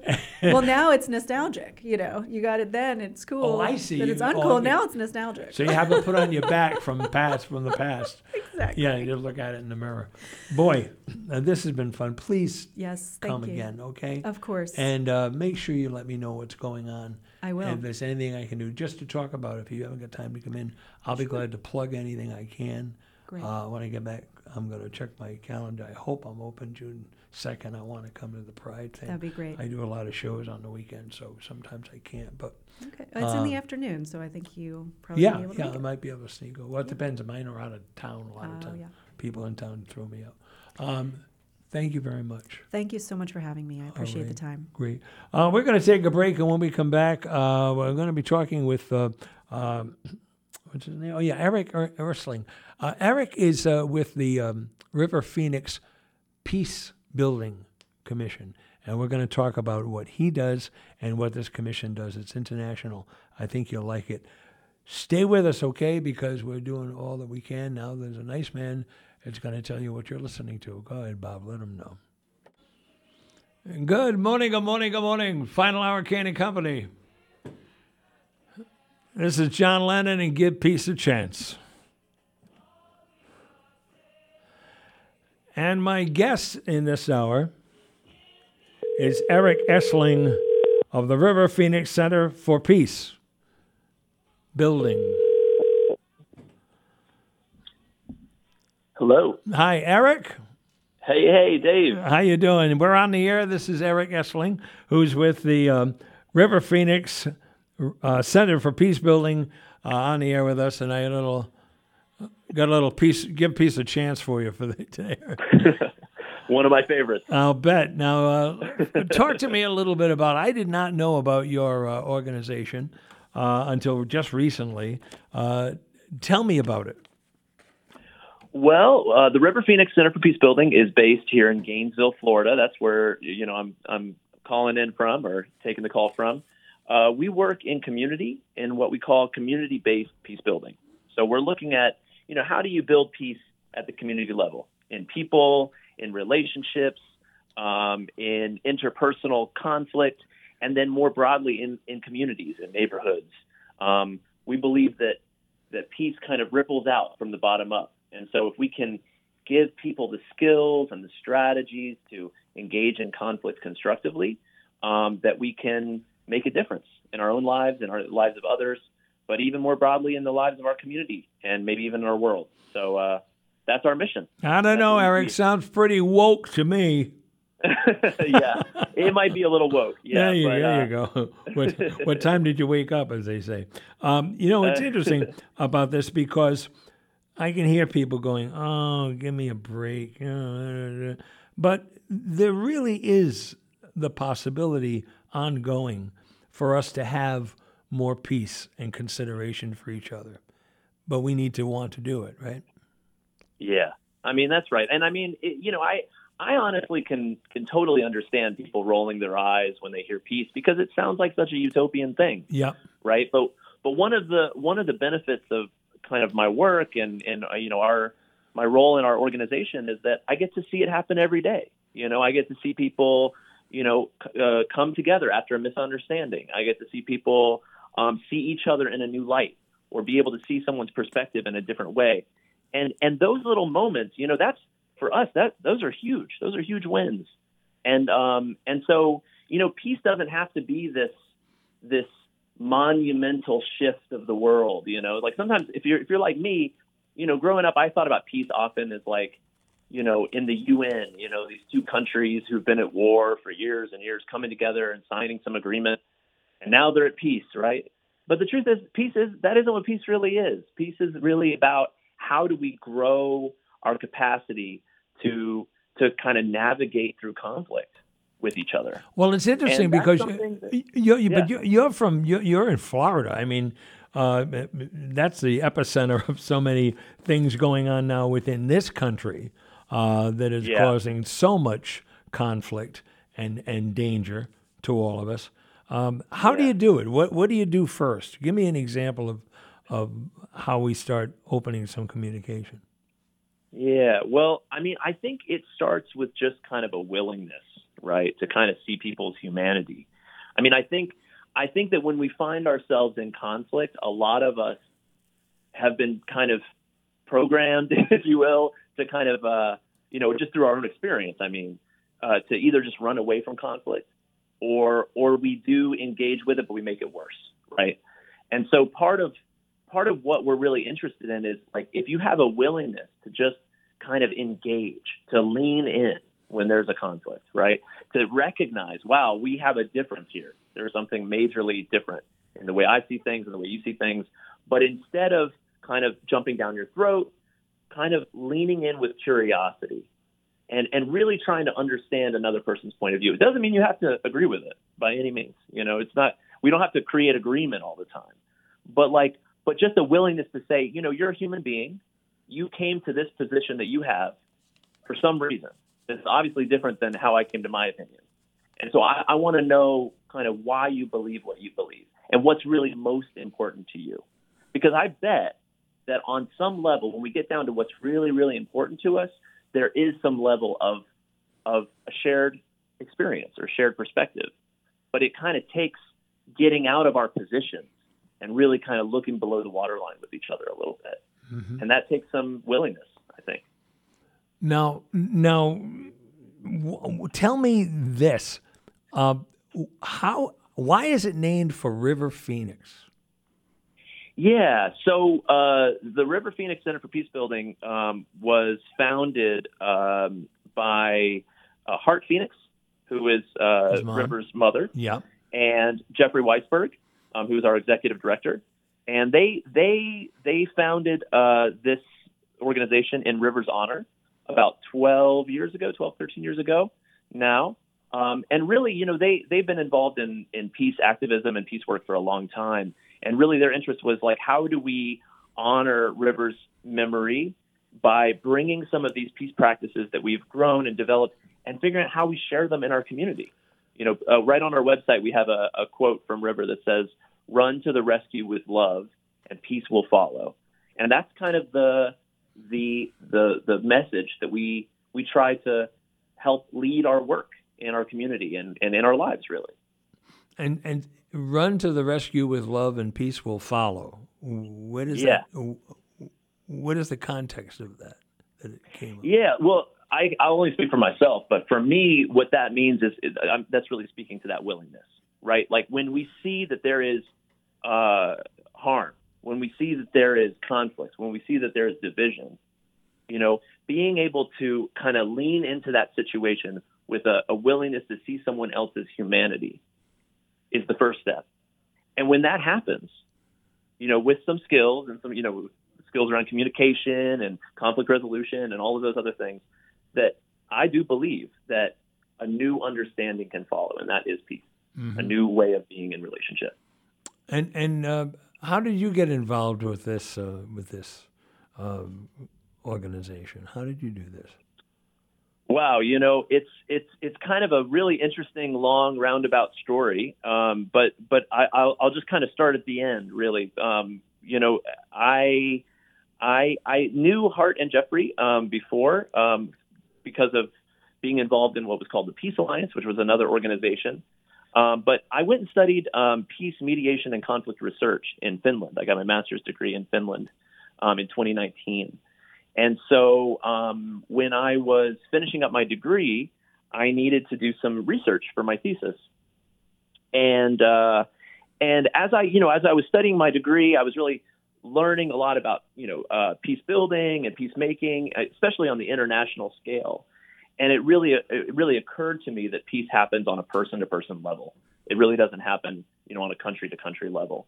And so I became interested of like, how can I, find an organization which is working on that more small scale, that community-based scale of growing peace. And I found the River Phoenix Center for Peace Building. Gainesville, Florida is my hometown, and that's where the organization is based. And so it just felt right. So I came to Gainesville, asked if I could do some research for my thesis on their work. And by the end of my internship and my thesis work, I started working there. And it's honestly, a dream come true for me. It's just an incredible opportunity to be able to work in some of these peace practices in my community, my home community. Now, what was it about you in the beginning, back further, that got you interested in this type of work? Yeah. So let's see. Well, growing up, I grew up in a home with, where peace was kind of a topic at the dinner table.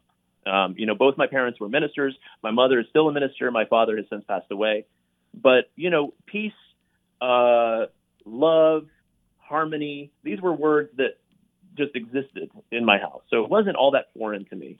And around, high school age, you can imagine at this time we were kind of neck deep in the Iraq War. I became very interested in how do we take these like incredibly difficult, violent conflicts that we see in the world, and how do we create some sort of possibility for peace? And that's when I first got involved with the Peace Alliance, which was Hart and Jeffrey's organization back then. And they were working on, at the time, they were working on this legislation to create a cabinet level Department of Peace. And so there'd be like, your Department of Education, your Department of the State, your Department of the Treasury, and then you would have somebody in, on the cabinet whose job it would be to kind of explore how can we create peace in community and peace internationally. And I thought this was an excellent idea, and I started becoming active with the Peace Alliance, and even went to the first Student Peace Alliance conference, where I got to hear speeches from Arun Gandhi, the grandson of Mahatma Gandhi. I got to hear a speech from Betty Williams, who was a Nobel Peace Laureate, working in Ireland. And so I got to hear her story and just meet a bunch of other young people in the field, who were also involved in peace activism in their communities. And that really set me on a path. I ended up studying philosophy in college, and then going to Finland and studying peace, mediation, and conflict research.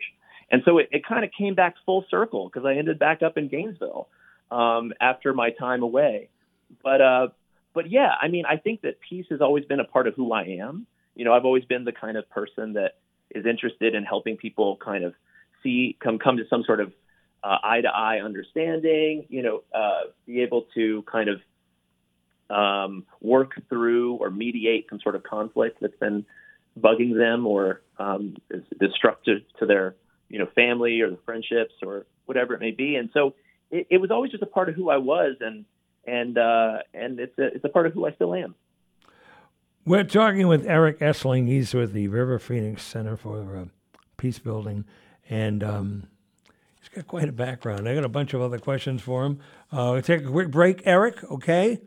And Sounds good. We shall return, as they like to say. Okay.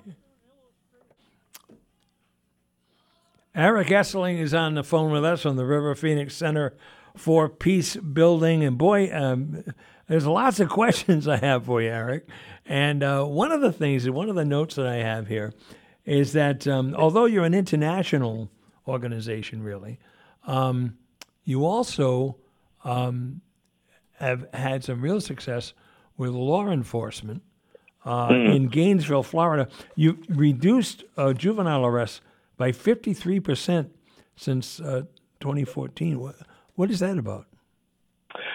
Well, so we've had a partnership with our local law enforcement agencies, especially the Gainesville Police Department, for some time now, and really that number, that reduction, is part of a broader effort in our local community to reimagine, the way that law enforcement interacts with the community, and especially with youth. Now, is this a gang stuff that you're talking about, or just generally?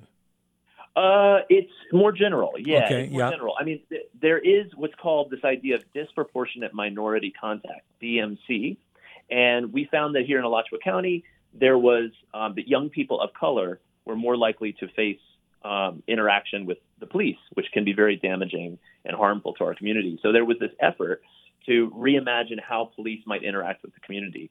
And so part of the way we were involved with that was by facilitating what's called police youth dialogues.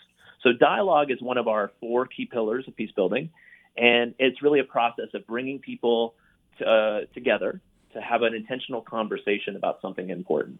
And so in our police youth dialogue sessions, we bring police officers and young people, and especially young people of color, together to have a conversation about their perceptions of each other, their fears of each other, any stereotypes that may exist, and kind of perpetuate a lack of trust between those two communities, and then talk about their issues and concerns that they have and how they can, through conversation, reimagine the nature of that relationship in the community. And they're incredibly powerful. We've done, I think, hundreds of these dialogues at this point.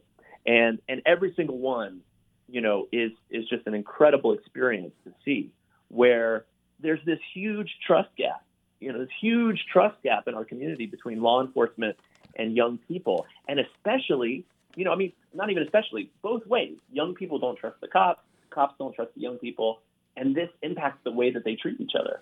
And so to be able to have them, through conversation, start to really see each other as human beings and complex, and trying to do what's best for themselves and their community, it really changes the dynamic of how they interact with each other in the community.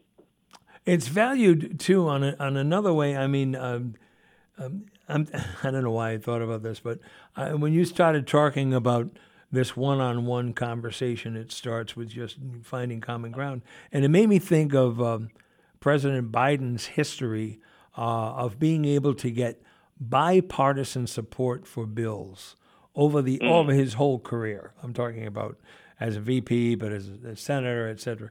I mean, being able to get to the other side is the question. It's the same thing, isn't it?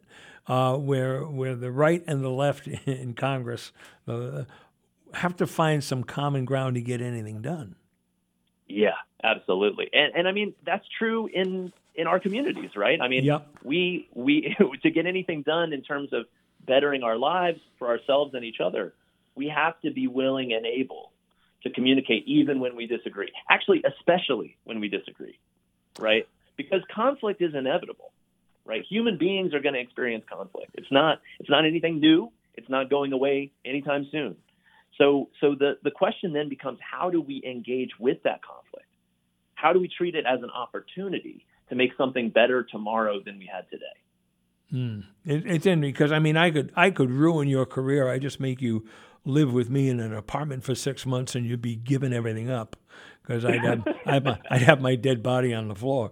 But it is true that we have so much trouble hearing each other, and then the other part is, in my opinion, is the inability to express it yourself. That talking is a big part of it. And so many times, I just had a really articulate woman on my show just in the last hour talking about the Human Rights Commission here in Attleboro, and Sure. And she was excellent in what she had to say, and we talked about the LBGT community and all the chazarai they go through constantly. It really is a step by step process, isn't it? It is. Yeah, exactly. And so then it just becomes a question of what are those steps and what steps can we take?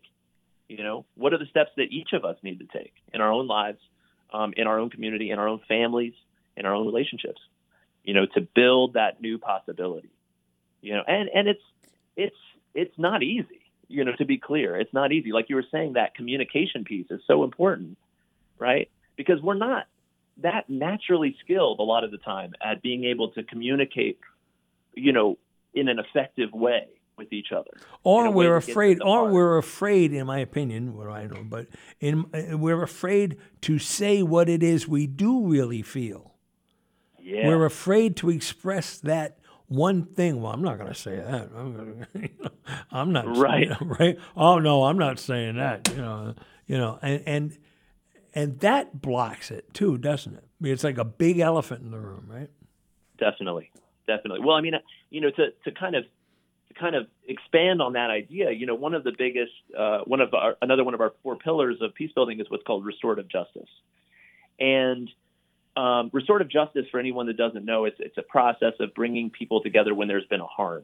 So some sort of harm has occurred, someone is responsible for that harm, and someone's been impacted from that harm. And so instead of kind of handling it in the traditional punitive way of kind of just instilling a punishment on the situation, restorative justice invites people to come together and have a conversation about what happened, what was the impact of what happened, how can we repair this harm now, and then what can we do to prevent this harm from occurring again. And to your point, that conversation takes a lot of courage, right? One, it takes courage for me to even talk to somebody that's caused me a harm, right? So that takes a lot of courage. But then it also takes courage for me to have a conversation with somebody I've harmed, right? And so peace is a courageous process. It's not something, that... Yeah, it's not wussy. Yeah, it's not wussy. It's exactly the opposite. Yeah. Exactly. Exactly. And so we're really talking about, I said that thing about woke, but I was laughing to myself driving in because I was going to say that to you, because that's the misconception of being able to say, oops, wait a minute, I really am sorry. And getting people to say I'm sorry and meaning it, they have to understand what they did and also why it hurts them to do that. Yeah, exactly. Right. Exactly. And that's not easy to do. You know what that's called? That's called accountability, right? Being able to be accountable, right? That's peace building, being accountable. But how do we do it? Especially in, it sounds scary, right? When we say I'm going to be accountable, or I'm going to make them be accountable to me, that sounds like a scary thing to say. But imagine a world in which we're all accountable to each other. Right? Imagine a world where we take accountability for the impact of our actions, and we take, we engage with some willingness to try to repair that impact when we've caused harm. And it really gets tough. And I mean, in all of your work and all the things you've done, have you ever once during a session thought to yourself, "Screw this, I'm out of here"? Honestly, no. I've never had that experience. But what I will say, Dave, is that I think that, I'm going for progress, not perfection, right? So oftentimes, even if we can just make one meaningful step, hey, I never thought of it that way. I need more time to think about that. Or, I totally disagree, but at least I understand where you're coming from. Even little things like that are. Yeah, because we're back to communication again, because being able to explain where you're coming from is really the first step for the offended person or the offender to be able to understand what you're saying. Exactly. Right? Exactly. Yeah. Very important. Exactly. Yeah. So when we think about this idea of it happening one step at a time, then if we can take just one step, that to me is a win, even if it's not the whole mile, yet. I can take a break, and when we come back, I've got a question for you about something that happened today, and you can give me your professional observation on this. I look forward to that. Me too. All right, hang on. We're talking with Eric Essling, and he's with the River Phoenix Center for Peace Building. Sounds like a big deal? Yeah, it is. I got news for you. All righty. You'll be on the radio till noontime. We're talking with Eric Essling from the River Phoenix Center for Peace Building. And are you having a good time, Eric? Having a great time. And being a managing director means that you're the guy that has to get up on Saturday morning and deal with me. Hey, it's an honor. I'm really happy to be here. So this morning, I started my show this morning, and I was talking about a bunch of things, and one of the things I talked about was mask wearing during the COVID time, and now coming back, etc. And I got a call. I've been in talk radio a long time, Eric. And this guy called up, and he started a debate with me, and all of a sudden, he flipped out, and he called me. Now brace yourself. He called me a liberal. Oh, geez. He called me an AH word. And he gave me an invitation that I'm going to decline, but he just went nuts, and then he hung up. Yeah. That is not the kind of thing you're talking about, is it? Yeah. Maybe it wasn't all that effective of interchange, it sounds like. Right. Especially when he hangs up, because that terminates the conversation. Right. Sure. So what happens when you get somebody, seriously, when you get people who are just touch your button and just set you off? How are some of the ways to control that a little bit? Well, I've got a few that come to mind, I'll say.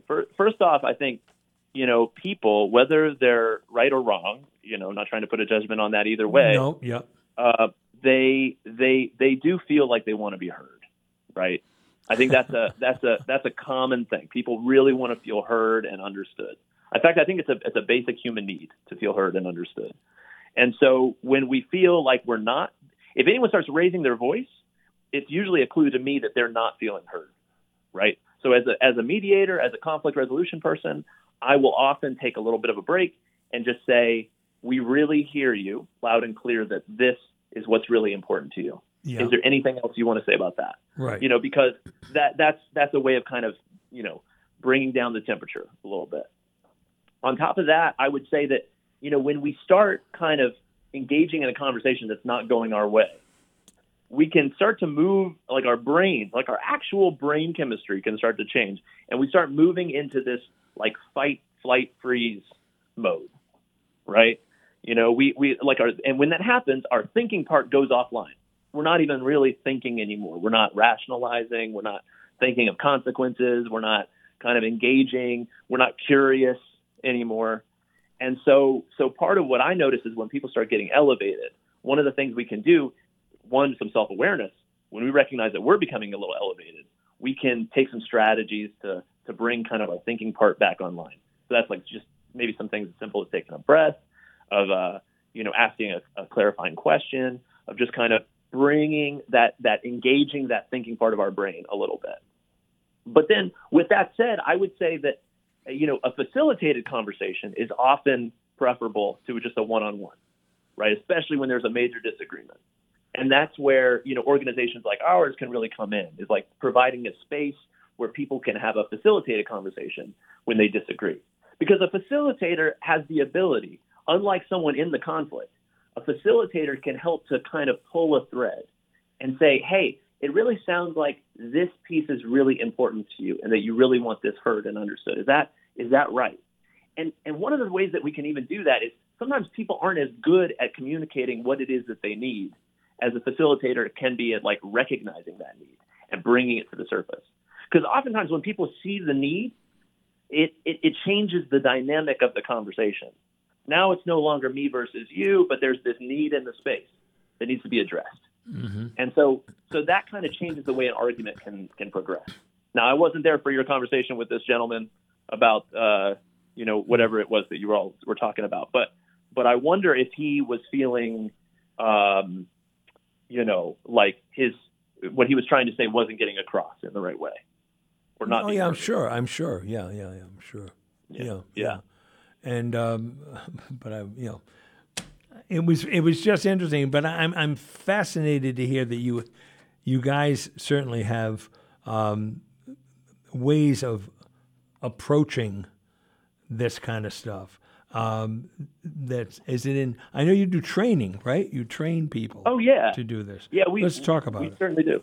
Yeah, we certainly do. We offer training in really all of the four key areas of the four pillars of our work. So we offer a lot of restorative justice training, some conflict coaching training. Do you do anything in corporations? Do you do any kind of corporate stuff? We do. Yeah. Oh, okay. We definitely do. We have definitely worked with like large scale departments who are having some conflict dynamics that they're working through. We've definitely worked with training law enforcement, not necessarily on kind of working through a conflict, but just kind of with some of these strategies and skills. We also work very closely with schools, especially in our local context, bringing some strategies to educators because behavior can be really tricky. And especially now, as I'm sure your listeners know, in Florida, schools are kind of often the epicenter of, some of these culture war dynamics, right, where a lot of these things take place. And so being able to bring some new possibilities for community building, for power sharing, for conflict resolution to those spaces is really, really impactful. In fact, we have a really, really big training that we offer about once a year coming up. It's our Peace Builder Immersion Training. And so this one would be in person. It would be like a live-in training program. So it really is immersive in that way. It's 9 days. It's from May 17th to May 26th. And it's really an opportunity for people from all over the country and even the world to come together and train in these four key areas of community-based peace building. So they get to know each other really well. They do a lot of personal work, interpersonal communication and conflict resolution work, and then community-based peace building practice work. And it's really intended to give people the tools and strategies that they need to go back into their community and help to facilitate new possibilities for peace in whatever context they occupy. What do you think, if you were going to be pressured into giving me, 3 or 4 points maybe, that you find to be the most common frustration, the most common angst that people feel generally from all that you've been exposed to? What's the commonality? What do you think it is? Well, I it's hard to say. I mean, what I would say is, and I think it's an important question, but I think what I might say is that, I think at the, behavior, the things we do is really often just an expression of trying to get some kind of universal human need met. Now, our behavior may not always be the best strategy for that need, but it is a strategy. And I think that when we can start to recognize that in ourselves and in others, it changes the way we kind of see or respond to really, really difficult or harmful behavior, right? Because if we start to recognize that it's a strategy to meet a need, well, the need is kind of non-negotiable. And so then the question just becomes, what are you trying to get met by doing this thing? by acting in this way, by talking in this way? Is it that you're trying to get some respect? Are you trying to get some clarity? You know, are you trying to exercise some control over the space? What is it that you're really trying to get out of this? And I think if we can start to broaden our horizon in that way, and really, you know, it's almost like, think of it like an iceberg. You know, there's the tip of the iceberg. That's what we all see. But we're all walking around with experiences and needs and even trauma and all kinds of things underneath our waterline that inform the way we relate to the world.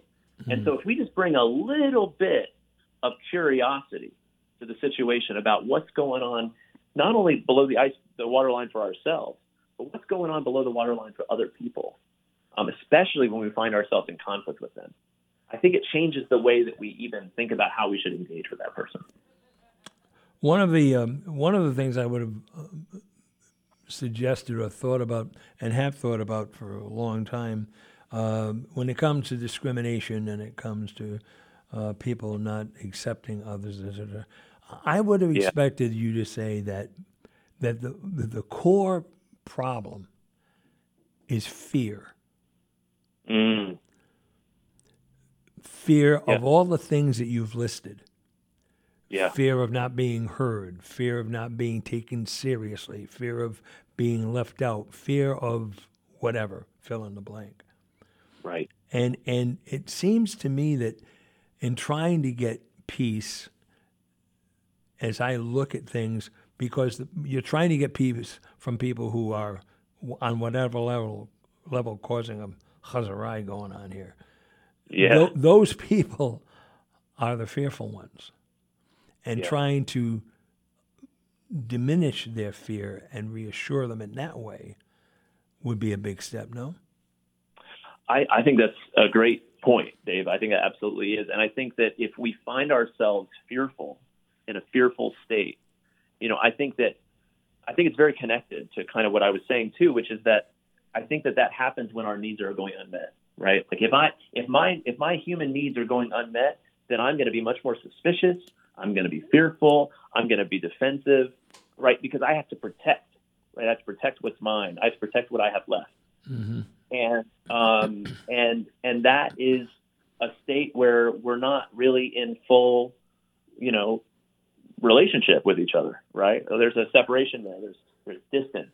There's a break in connection. And so I think fear is such a powerful motivator in how we interact with ourselves and with our world.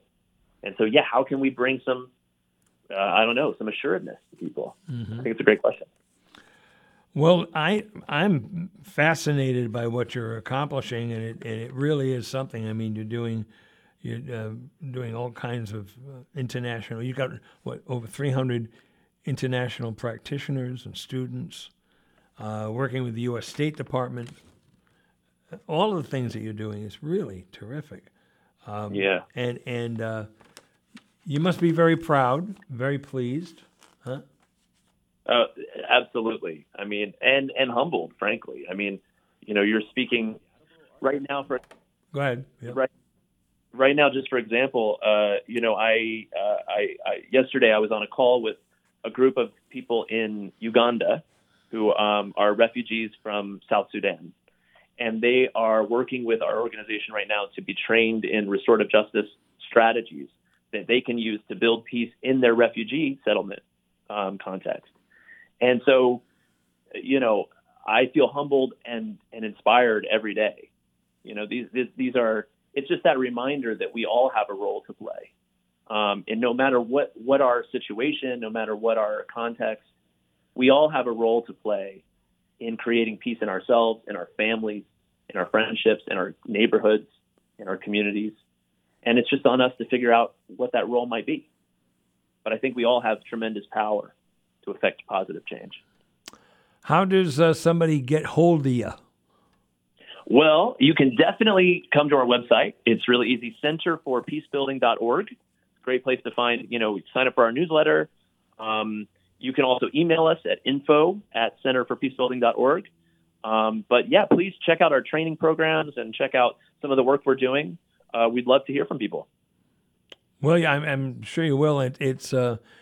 it's fascinating work, as I said, and I was thrilled to be able to get a hold of you and ask you to be on. You done good, Eric. Well, thank you, Dave. Right back at you, sir. We're really appreciative of you being on. I'd like to get you on again. Listen, when you have some other major projects going on or small stuff you'd like to talk about, my phone's always on. Love to have you call in, and or we'll talk and set something up, and we'll do it again. That sounds great, Dave. I look forward to it. All right. Thank you very much, sir. I appreciate it.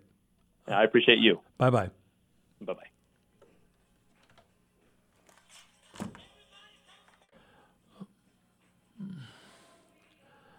That was the River Phoenix Center for Peace Building. Check it out. You'll learn more and maybe feel a little better. Give peace a chance.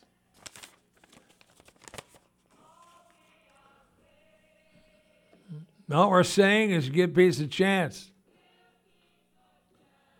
The River Phoenix Center for Peace Building in Florida, internationally, of course.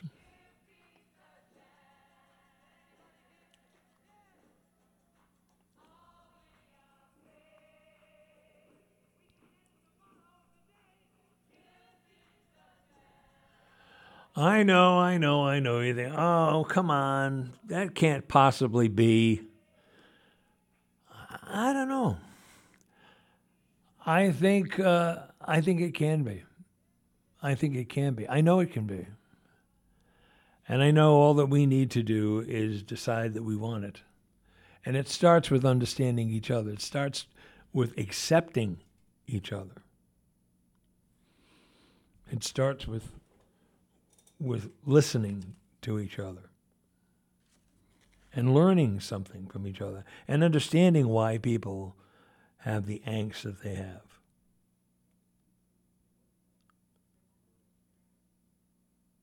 When we spoke with Stephanie today, by the way, you can contact her and the Attleboro Human Rights Commission at attleborohumanrights@gmail.com. attleborohumanrights@gmail.com.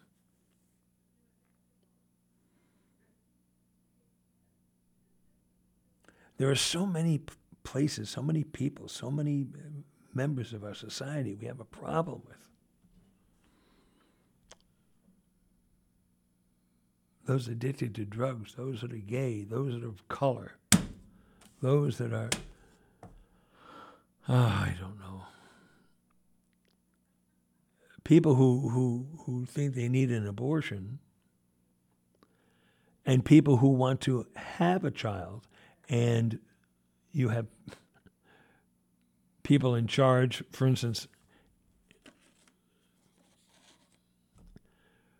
who want to stop parents who are desperately working hard and paying thousands and thousands of dollars to be parents. Couples who are just doing everything they can to have a baby, have their own natural baby. Now, there are tons of places. There's adoption, there's foster care. But why is it the government's job to be involved in any of this? It isn't. And if anything is going to be the death knell, if anything is going to be the death knell for what's going on,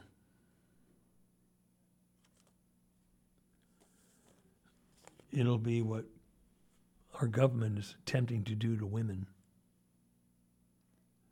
It's their turn. Now all women, those that are thinking about having a termination of a pregnancy, and those who want to create life. They're both being told what they can and cannot do by people elected to office. What's wrong with this picture? What's wrong with this picture?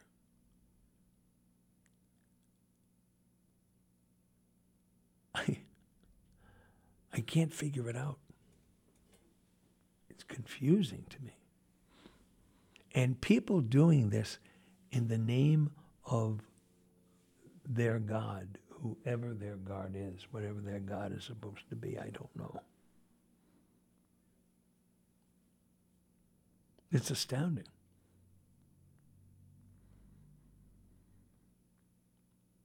And if you don't think the chickens are going to come home to roost, as my mother used to say, if you don't think that this is going to be something that's not going to be very successful for the people who are sticking their nose in this,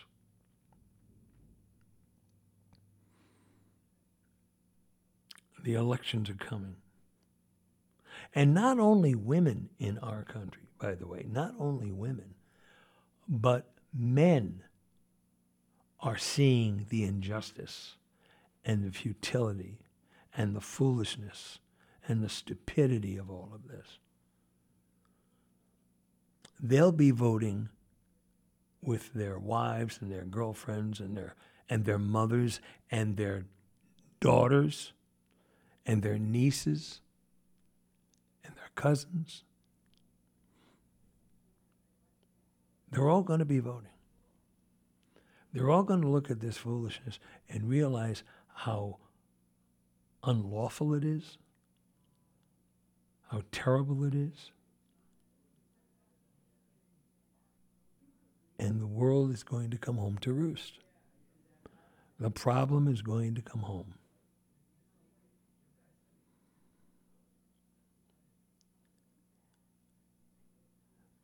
We never decided, we never realized that, this thing about, women's health problems have far more to do with than terminating a pregnancy.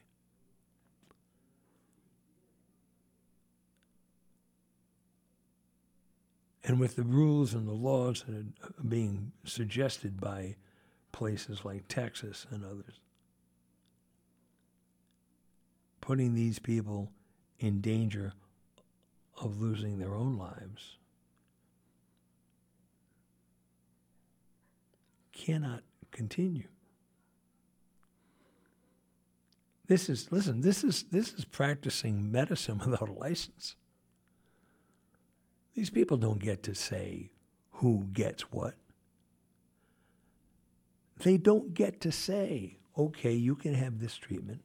Okay, you can do this. And they don't get to steal the embryos that are owned by a woman and her husband who created them.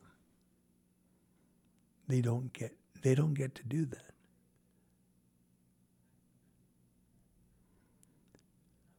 This is so horrible. And the repercussions for this, I am predicting for you that the repercussions to all of this are going to be astounding.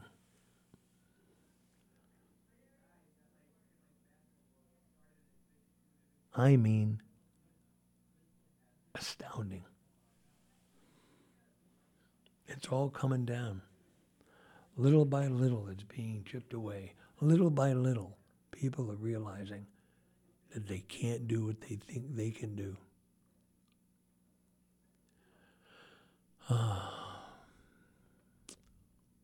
One of these days, they'll learn. And it'll be a day, I think, in November. Yeah, that'll be the day it'll happen, in November.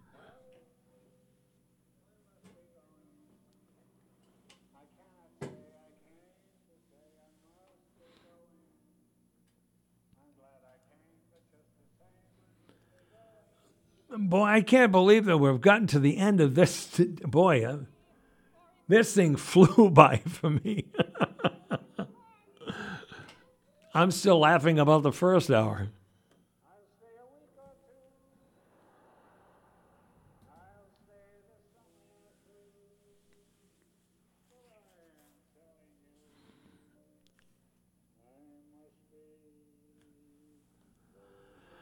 Okay, boys and girls. My thanks to you for being with me for these 3 hours. I want to thank the caller in my first hour for flashing me back to great old radio. Stephanie Elliott from the Attleboro Human Rights Commission, thank you. She did a great job talking about all of this. We'll see lots more of her and hear more of her, I hope, on this show. And then, of course, Eric Estling from the River Phoenix Center for Peace building. I know it sounds like, oh, give me a break. I'm telling you, something can happen, and I know it will. Maybe we got to start listening more and talking less, right? And when we do, we will learn that in the end, boys and girls, the love that you take from this world is equal to the love you make in the world. Thanks very much for being with me. See you again tomorrow morning, Saturday morning, 9 o'clock. Be the good Lord willing and the creek don't rise. What day is this? 4 Deep Sports is next. I don't know why they bring these kids in. I still don't. Wait a minute. Where's my wallet? Here somewhere. Hold on.